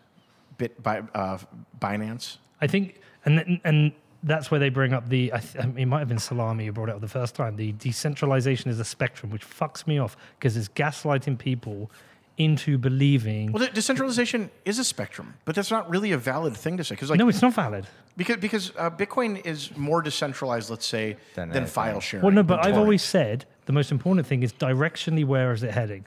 Bitcoin is decentralized, but it's directionally trying to always become more decentralized, Yes. whereas Ethereum is directionally becoming more centralized. I don't even think that's the correct way to frame it, though. I do. And well, let me walk you through my framing. Okay. My framing is what is like Bitcoin itself is not decentralized. Bitcoin is not decentralized. None of these are decentralized. Certain things about them are decentralized. Yeah. We decentralize the things that need censorship resistance. So what do we decentralize? We decentralize mining, Yep. which is validation. We decentralize node operation, which is consensus. validation and consensus, right? We are, or well, I mean, mining what transaction ordering and such. We're as well. trying to decentralize the contributor base. Well, the decentralization of contributions in some ways, decentralization Are we probably though? of, Yeah, no, we are. but and in torrents, Not really. what is decentralized? What is decentralized is the files themselves, right? Yes. Lots of people can hold them, and can seed them. and you have an anchor file, like you can seed them to people. So but what else? You don't need like everything in a system to be decentralized. Decentralization isn't to the common good. It's not a good thing just because it's decentralized. What you need is you need to find out what parts of the project need censorship resistance, and that's what you need to decentralize. Okay. This is the problem with OpenBazaar. OpenBazaar decentralized. I mean, I don't even know what. Can you they go did. back and explain OpenBazaar? Most people don't know it. Yeah, OpenBazaar was a project that, for many years, I had to hear was the greatest thing in the space. It was a There was a lot of hype, marketplace. a lot of hype. It was a marketplace for Bitcoin sales, and then eventually became a marketplace for all kinds of coin sales. But like a marketplace for like whatever you wanted to sell, just like an online e-commerce store kind of Yeah. thing. But I could never get out of Brian, the creator of OpenBazaar, Brian Hoffman. why it was that we needed OpenBazaar when you had like, Tor. We have IP. Like we don't need a separate protocol to run like basically what amount to websites on. They decentralized the wrong thing. And what happened? It didn't work. I like Brian. The actual I sense, like Brian a lot. I like Brian. Me His too. project was dumb. Me too. The actual sense back then in the community, though, you have to admit, It was was shitty Shopify. well, it was the idea that OpenBazaar was going to be a legalized version of Silk Road. That was but the dumb thing I about know that is that the wasn't internet. real- I know that wasn't real, The but- internet is the legalized version of the internet. Right. And you can do illegal things on the internet. So, like, Yes. if you are running a store on OpenBazaar that's selling cocaine, that store is going to be doing illegal things. Just like if you run a website on the dark web, Yes. and you put on it art, you sell your like fine art on it. That's not illegal. You can do that. But when you sell cocaine, you can't. It's just because it's on the dark web doesn't make Right. it illegal. So like it was a nonsense claim that the entire project made, and I could never figure out why they thought they had to develop this separate protocol apart from like A16Z gave them money. I think it's Yeah, they idea did. idea first, solution second, and it's like once you start. problem later. Yeah. Well, no, I mean, I think they identified the problem and they came up with a solution. But when they went to actually build out the solution, you realize, oh crap, this isn't going to make sense. That Yeah, I can think happen. that's true. And that can happen. And that there's, I still admire him for trying. Like I said, I like Brian a lot. I think he's a good guy. I think he's a good actor who just had a project that didn't Yes, work. he is. He's not a. No, he's a good guy. I find him to be a very honorable and good person. Yeah, I- good I actor. agree His idea didn't work. wholeheartedly. Whereas Yeah. we're But his surrounded idea by. was, in my opinion, his idea obviously wasn't going to work. Like Well, this is it didn't work. Yeah, but it might be issue- obvious it's to okay. you. Right, and it was then. Like, It wasn't to It me. was obvious. Really? No. No, it was obvious at the time. It was. It was not obvious to But me. we all wanted to. I mean, maybe Johnson, but didn't want to. But I wanted to believe it was going to work. I wanted to. Yeah. You know. When Amir Taki presented it, I thought it was, and early on, before it was presented, like I actually was on stage in Miami doing a thing talking about OpenBazaar, and I thought it would be a really cool thing. But when I realized it was just another protocol, that it was just basically the darknet, I was just astounded that was the idea, because it was just reinventing the internet we already had. They built a whole architecture around it. It was amazing. But that's been the ideas in the space for the last 10 years. lending was early. BTC Jam is a good example. Oh of, my like, God, I lost a whole Bitcoin. there you go. I did. Yeah. You know how stupid I was? I put a whole Bitcoin. Oh, it was $7 at the time when it Well, collapsed. So, like, it wasn't that It much. was $200 at the time. It's $40,000 now. You know, I mean, it was painful. It's painful to lose a whole Bitcoin on Yeah, no, it was. fucking BTC Jam. Jesus Christ. BTC Jam. Ugh, Were you here for BTC Jam? Nope. he wasn't, but it was painful. That website was painful. I mean, I've had many things that I've put money into, and ICOs I put whole Bitcoins or 2 or Right. 3 Bitcoins into. I look back and think, holy shit. It's like that open dime. You don't know how to get Bitcoin off that, you know? And Danny will do that. Yeah, Danny will figure it out. It's all right. You teach him. It's when we find out if you really put it on there. It's on there. I'm gonna. I know you don't know how to get it off, but I'm gonna love winning another Bitcoin off you next year. you've never sweeped a Bitcoin. This guy's never sweeped a Bitcoin in his fucking life. I'm going He's to never laugh when he sweeped a takes private more key. Bitcoins from you. Never sweeped a private key. Wouldn't- He gave you a great deal. I don't know why you wouldn't take it. I think it was a much better deal. Yeah, Bedford, The whole Bedford has to season win. to come top. Has to. That's a Do you know big. this motherfucker has $1 million? Doesn't Like, matter. Yeah, Okay. in a league that has like nothing. So, give you a good example. Most We- of these guys are plumbers, like the guys that play for the other teams. That's not relevant to the It's point. true, though. But what their career is not relevant. We have in the division we're in now. We have They beat their wives and they do plumbing on the weekends. They don't. We have the best budget within our division right now. Yeah, I we know lost that. 4-1 the other night. Right, because you suck. So I'm just telling you, you turn down a way better, like a one-off. I've got a much better chance than over a whole season. I'm gonna take the one off. You know why? All right. You know why? Because you're dumb. No, because I'm gonna. I want to show up there in Bedford. Why don't you do half a Bitcoin on each? No, we're gonna do a whole Bitcoin. I'm gonna show up in Bedford. I'm literally gonna fly there, and we're gonna go. Let's go. Roll the fucking dice. Direct to Bedford Airport. You got to take. Do they have an airport? You have an airport? I think we got one in Cranfield. I was but it's a planning on little coming place. into Heathrow, but whatever. I'll pick you I up. guess if you got an airport, that's fine. I'll go there. I'll pick you up. All right, that's weird, but it sounds. It's weird that I I'm picked in, you up from I'm the in, airport. I'm in. All right, we'll figure it. How are you going to choose which game? I'm just gonna pick one at random. Whichever one the papers say you're gonna lose. We will not be in the papers. The Bedford papers. I would Okay. assume. Do you pick the game at the start of the season before any games are played? I'm gonna. I bet don't know that- enough about football, I was- but I- sure, maybe I would. I think Peter, that's what it I has to don't be. think he knows how football's played. You I could know, I Probably, don't. At the end of I the used to game, be a even if you strike- lost, you could probably tell him you You're won, giving me and he an, wouldn't even know. this is a more easy win than fucking Listen, Biden. I used to be a striker here in America, where we call it soccer.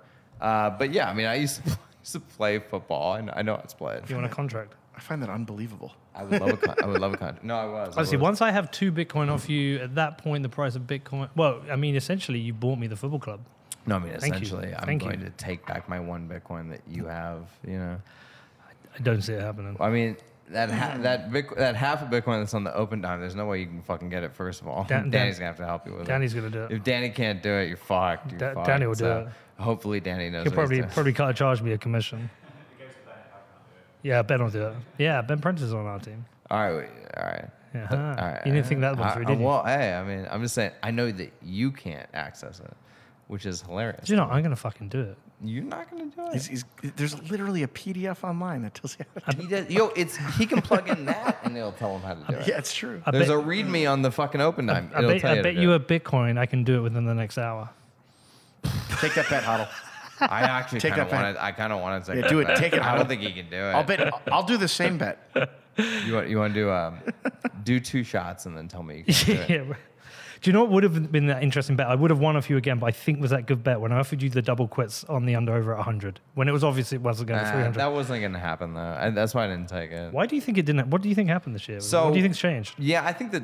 I mean, not to get like too far off topic, but I think that the China mining ban was a big reason why we didn't see the price levels we were expecting to see, and the macro environment. I mean, you know, it's just Bitcoin's a big boy now. It's $1 trillion asset, and it responds to macro forces unlike anything it ever has in its history. And Or is too mainstream to have those massive run-ups now? no, it will still have big run-ups. I mean, there's 100x left on the board, 100x, but it's not gonna be intrinsic the way it used to be in the early days. It's gonna respond to macro forces for sure. Anyway, we should probably circle back Oh yes, please. Yeah. to the metaverse. Eric, what do you think of the metaverse? Do you want to come around? Do you actually want to say? Why we got you here? Let's get you. Come on. Grab a chair. Eric can give his take on the metaverse. As he's here, we'll get Eric The in. fun part about the metaverse is that it doesn't actually exist. I don't know if I've gotten that out that's yet, true. but it doesn't exist. It's not real. Other side of me. You know what I thought was interesting about that article Other was side. the concession of the writer that the metaverse is going to be around a while because Right. it's achieved enough momentum. Yes. Which I think that's Silly. kind of your position, Peter, is that the metaverse is going to be around a while because you think it's achieved. Well, you have to define what the metaverse is first. So what is Yeah, it? And then you can say Well, what the everybody implementa- knows what the metaverse is. It's some version of Ready Player One. I mean, I think what they're going to end up defining it as is every video game, right? They're going to say, I was playing in the Fortnite metaverse or Yeah. the CSGO metaverse or whatever. That's Metaverse I. Yeah, at which point I think it exists forever. And does there become common protocol? Like the But that's not the pitch right now. But does there become like common protocols so other people can plug into that metaverse? You can have multiple experiences in one. But Eric Yates, who we just did a show with, the author of Bitcoin, the Yeah. seventh property, stunning guest. Nice. I know nothing about the metaverse. Look, I mean, I don't know how a lot of this stuff is defined, but when I think about conceptually, like long term, the idea that if we can link up a sensory experience to a digital world, that's like, 50, 60 years out, some sort of potential alternative that people might opt into. It's easier to manipulate a digital environment than it is a physical. See, this idea is true. And at the heart of every bullshit scam bubble, there is a true idea. Right, right. And what Eric just said is true. And the true idea is that, we are going to want to have these like human perceptual sensory environments in a digital landscape, right? True. Mm-hmm. But it's the same way that like the internet was going to change our lives, but pets.com wasn't necessarily a good investment. So just because human beings are going to want to live in virtual environments doesn't mean your fucking Bored Ape has any fucking value. It doesn't make Right. any sense. You know what I'm saying? Right. That's the point. also the extent to which humans want to enter the metaverse, quote, right? Like, I don't think like satisfactorily. I don't think that there's satisfaction in the life, like the digital life. Like you're gonna live a life that is essentially without accomplishment. That is so boomer, man. Yeah. But it depends. It depends if it becomes your life or it's just a tool for entertainment. If it's just a tool for entertainment, that's one thing. But like, Yeah. that's not the pitch. That's not the long-term pitch, but the steps pitch, to get there. The pitch is that you plug yourself into the matrix, and that's where you live.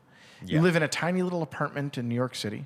It's Ready Player One. It's 3x3, and you get into your little standing You have pod. an omnidirectional And treadmill. you live in the property, the $1 billion property you purchased in the metaverse, Uh-huh. and you walk around in it while you're in your 3x3 apartment in New York City, and you go meet with your friends in the metaverse. You shop rather than online.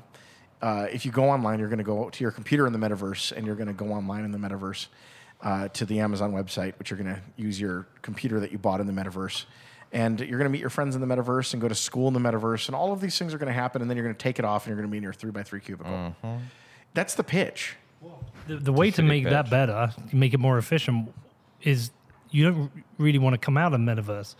You want to constantly just lay in a pod in the metaverse, and when you go to sleep, do you realize the they can nihilism, plug the in- nihilism that's necessary to make that pitch compelling? you plug a thing into the back of your neck Yeah. to draw the draw the energy out. And occasionally robots come by and feed you. Robots use you as a battery. And for- I mean, I you know what I always felt with the Matrix, I was like, well, the other world they went into, that was shit compared to the Matrix. It's like, put me back in, I think that was the idea. plug me back in. That's the idea. That's the whole idea. Yeah. Yeah, I think that, like, I don't know. It depends on how real that sensory experience ultimately becomes. If that can become perfectly real and perfectly manipulated, then effectively there'd be no distinction between your reality and that reality. If it was That's the perfected. pitch. Yeah. But isn't that stupid? I don't Well, know. and I mean, we're- if it's the same thing as real, then it's like, I don't know. How much better could your life be in that digital reality? Maybe you say that now, but it's just like, Think about all the things you hate in life. What if those things I could hate be made nothing. much more The positive? difference between me and everybody else is I have a list of 0 hates. Well, mosquitoes. okay, not hate, but like- mosquitoes. yeah, fuck mosquitoes. I agree with that. The problem is with the metaverse, the concept, like the way Eric is describing it, is that no matter how good it actually is, you know it's fake, and that makes it trash. That's a good point. Yeah, but that might not matter to people. No, it will always matter. No. Always. It matters for you. Listen, I can jerk off to the hottest chick in porn right now, like, you know what I mean, and I can wear it in a VR headset. Okay, and it's very real. They but, will definitely be able to make sex better in but the metaverse. the problem is, it's not the same as the girl actually being there and the girl actually wanting you. That's a totally different experience. Is that what you want? That is what most people want. Yeah. I don't know. It sounds like that there's a lot of cost that they're disassociating with that whole Sex process. is not a physical act anymore. It's mainly about validation. You're generationally answering for everyone of every generation. I'm telling you what the trend is, and that the trend is, like, especially for young males, that sex acts more as validation. You're right, than it does Peter. as a physical release. No, Peter, you're right. But there is, so like I hear this all the time, that, since Socrates, everyone has criticized Socrates. Everyone has criticized the generation coming, right? And the thing is that occasionally, 99% of the time when you criticize the next generation, you are making a fatal mistake, right? Because they're going to change. They're going to have different values than you. This music's terrible. Yeah, exactly. In my day. This music's nothing. This is shit music. When in my day we listened to jazz. Yes. Jazz is the best. We listen to hair metal. Or I listen my to- grandpa who banned jazz because it was for dancing and dancing was evil. Deep Purple is real rock. Yeah, That's right. Exactly. In my day, you dressed like a woman and you made music about the devil. Anyway, continue. And so this is a perpetual problem, generation. But occasionally, you end up with a generation that is the Maoist revolution. Yeah. That is like We're Hitler's there now. youth. You do We're there end now. up in a generation sometimes that is worse than the previous generations, and like, I think it's not so much a critique of the generation as it is like, this is a critique of if we as humans move into a space where we are primarily digital beings, it's bad for us, both as a race and as just as people. Like it's not good for us. It's a worse world that it creates. It neglects this world. It neglects conservation and people. There's going to have to be the slaves and the peons that live in the real world. We're going to end up in a weird situation of like the Morlocks and the Eloi, where the Eloi live in the digital universe, and then occasionally the Morlocks have to come in and destroy that world by saying like you have to evacuate the nuclear power plant down the road that's powering your metaverse life is melting down, and like that's a problematic world, I think, when we are all living in a digitized version of our reality. That to me is a giant, awful thing. So what if you could replicate the physical... The pitch is bad. I'll put it that way. The pitch is bad. Uh-huh. The pitch is that's what you're going to live in. Whereas I think the reality is that it's going to be more like video games. What do you The mean? pitch is rotten.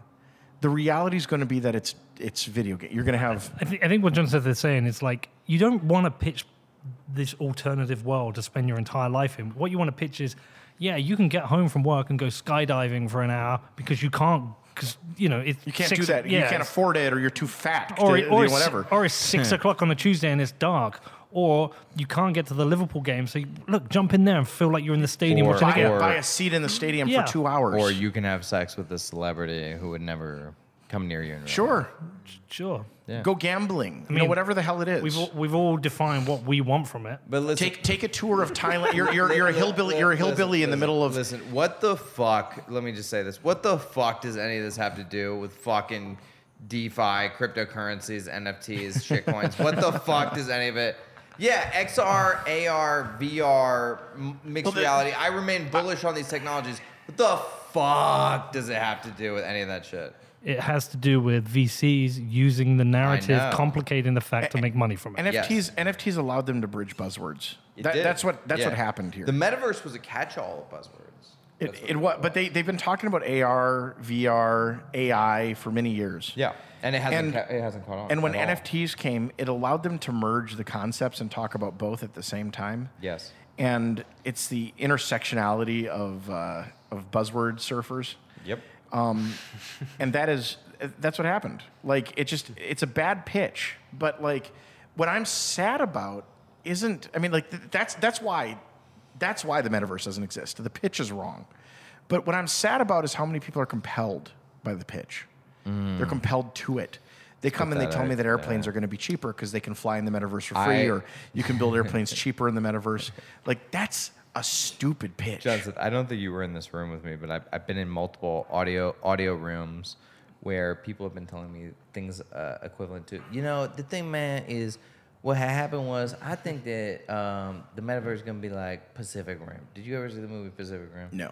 Yeah, what's tight about that movie is that people in that movie, they pilot giant aliens through Neuralinks and shit. That movie's sick. No, it's sick, right? Movie's fucking Anyway, sick. so what I think is people are gonna like pilot heavy machinery through like robot interfaces. You know what I'm saying? There may be some of that. Like, I thought about this reality, right? Like, let's say that airplanes are flying on their own. By the right? way, that was a verbatim And quote you as a someone told pilot, me. your only job is to get into the cockpit and land them, right?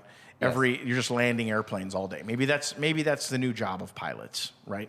I could see a world where that's the case. But like, I don't see a world where people escape. I see a world where people want to escape reality. I'm saddened by the fact that so many people think that that's a good pitch. And I think that's a bad world. Yeah. I think it's a terrible world. And that's the only thing that really bothers me about the metaverse pitch is that, like, that's the world they're pitching. Whereas the reality It's of the people world like, that Mark Zuckerberg is pitching. yes, and VCs generally. Yeah. And that's what doesn't exist. That's what will never exist. And if it does exist, you can kiss your society goodbye. Yep. Because there won't be the nuclear operators. There's not going to be the people that are, you're not going to be able to go to the beach and smell the fucking seashells in the ocean. Smell the you're metal not going to. seashell. You're Gotta not have going to. that. You're going to live in sterile, hospital-like environments where you never leave, you never get exercise, you never do anything but sit there and just kind of like live in your fake fucking reality. That's true. That's a great end. Yeah. I think you summed it up perfectly. Final question for everyone. When it does come, I know you want to fuck girls, but what's the one thing you want to do in the metaverse that isn't sex? Just something interesting where you're like, yeah, I want that. Can I fuck guys? You can do anything. It's the metaverse. cool. It's the metaverse. I want to fuck Batman. You fuck Batman? I was just about to say that. I swear to God. I think I would. I think I'd get my barbecue on with the sick ass setup. That'd be the first thing I'd do. You'd have a barbecue. I'd have a barbecue with my boys. Fuck's sake. I'd start a laundromat. A laundromat. Yes. Metaverse, Yes. metaverse laundry. Empty the metaverse chain. Like, From the laundry machines. I mean, I would remember Guitar Hero, right? Yeah. 5 buttons, you could play any song. I would be playing guitar for Metallica at Wembley Listen, I'm Stadium. not- It would be cool. Like, I think that there's certain things that would be just really neat. Like, actually, I don't know, going to like Jurassic Park, like the real metaverse, like if it was really realistic, seeing things that you couldn't see, or like going places that you couldn't normally go to, Thailand or something like that, and walking the streets, places that you've never been. I think that's a cool thing that you're going to be able to do in virtual reality. But I guess what I'm saying is, for me, there's a distinguishment between the pitch of the metaverse and virtual reality itself. Listen, Virtual reality, I am bullish on. The metaverse, as it's pitched, as a matrix that you escape reality from, I'm not only bearish, but if that comes to fruition, I'm out. I'm going to Virginia Woolf myself into the ocean. Going to walk until I die. really outdated reference.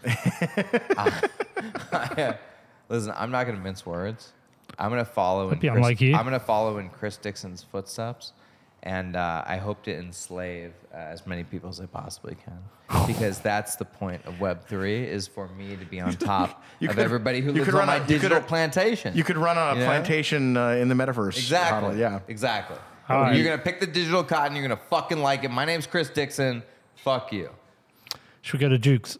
Let's do it. Let's go to Jukes. All right. Well, listen, Jinseth, thanks Yeah. for coming in, dude. No, I loved it. Missed you, brother. We should do this more often. We should. I It absolutely should love these shows. be regular.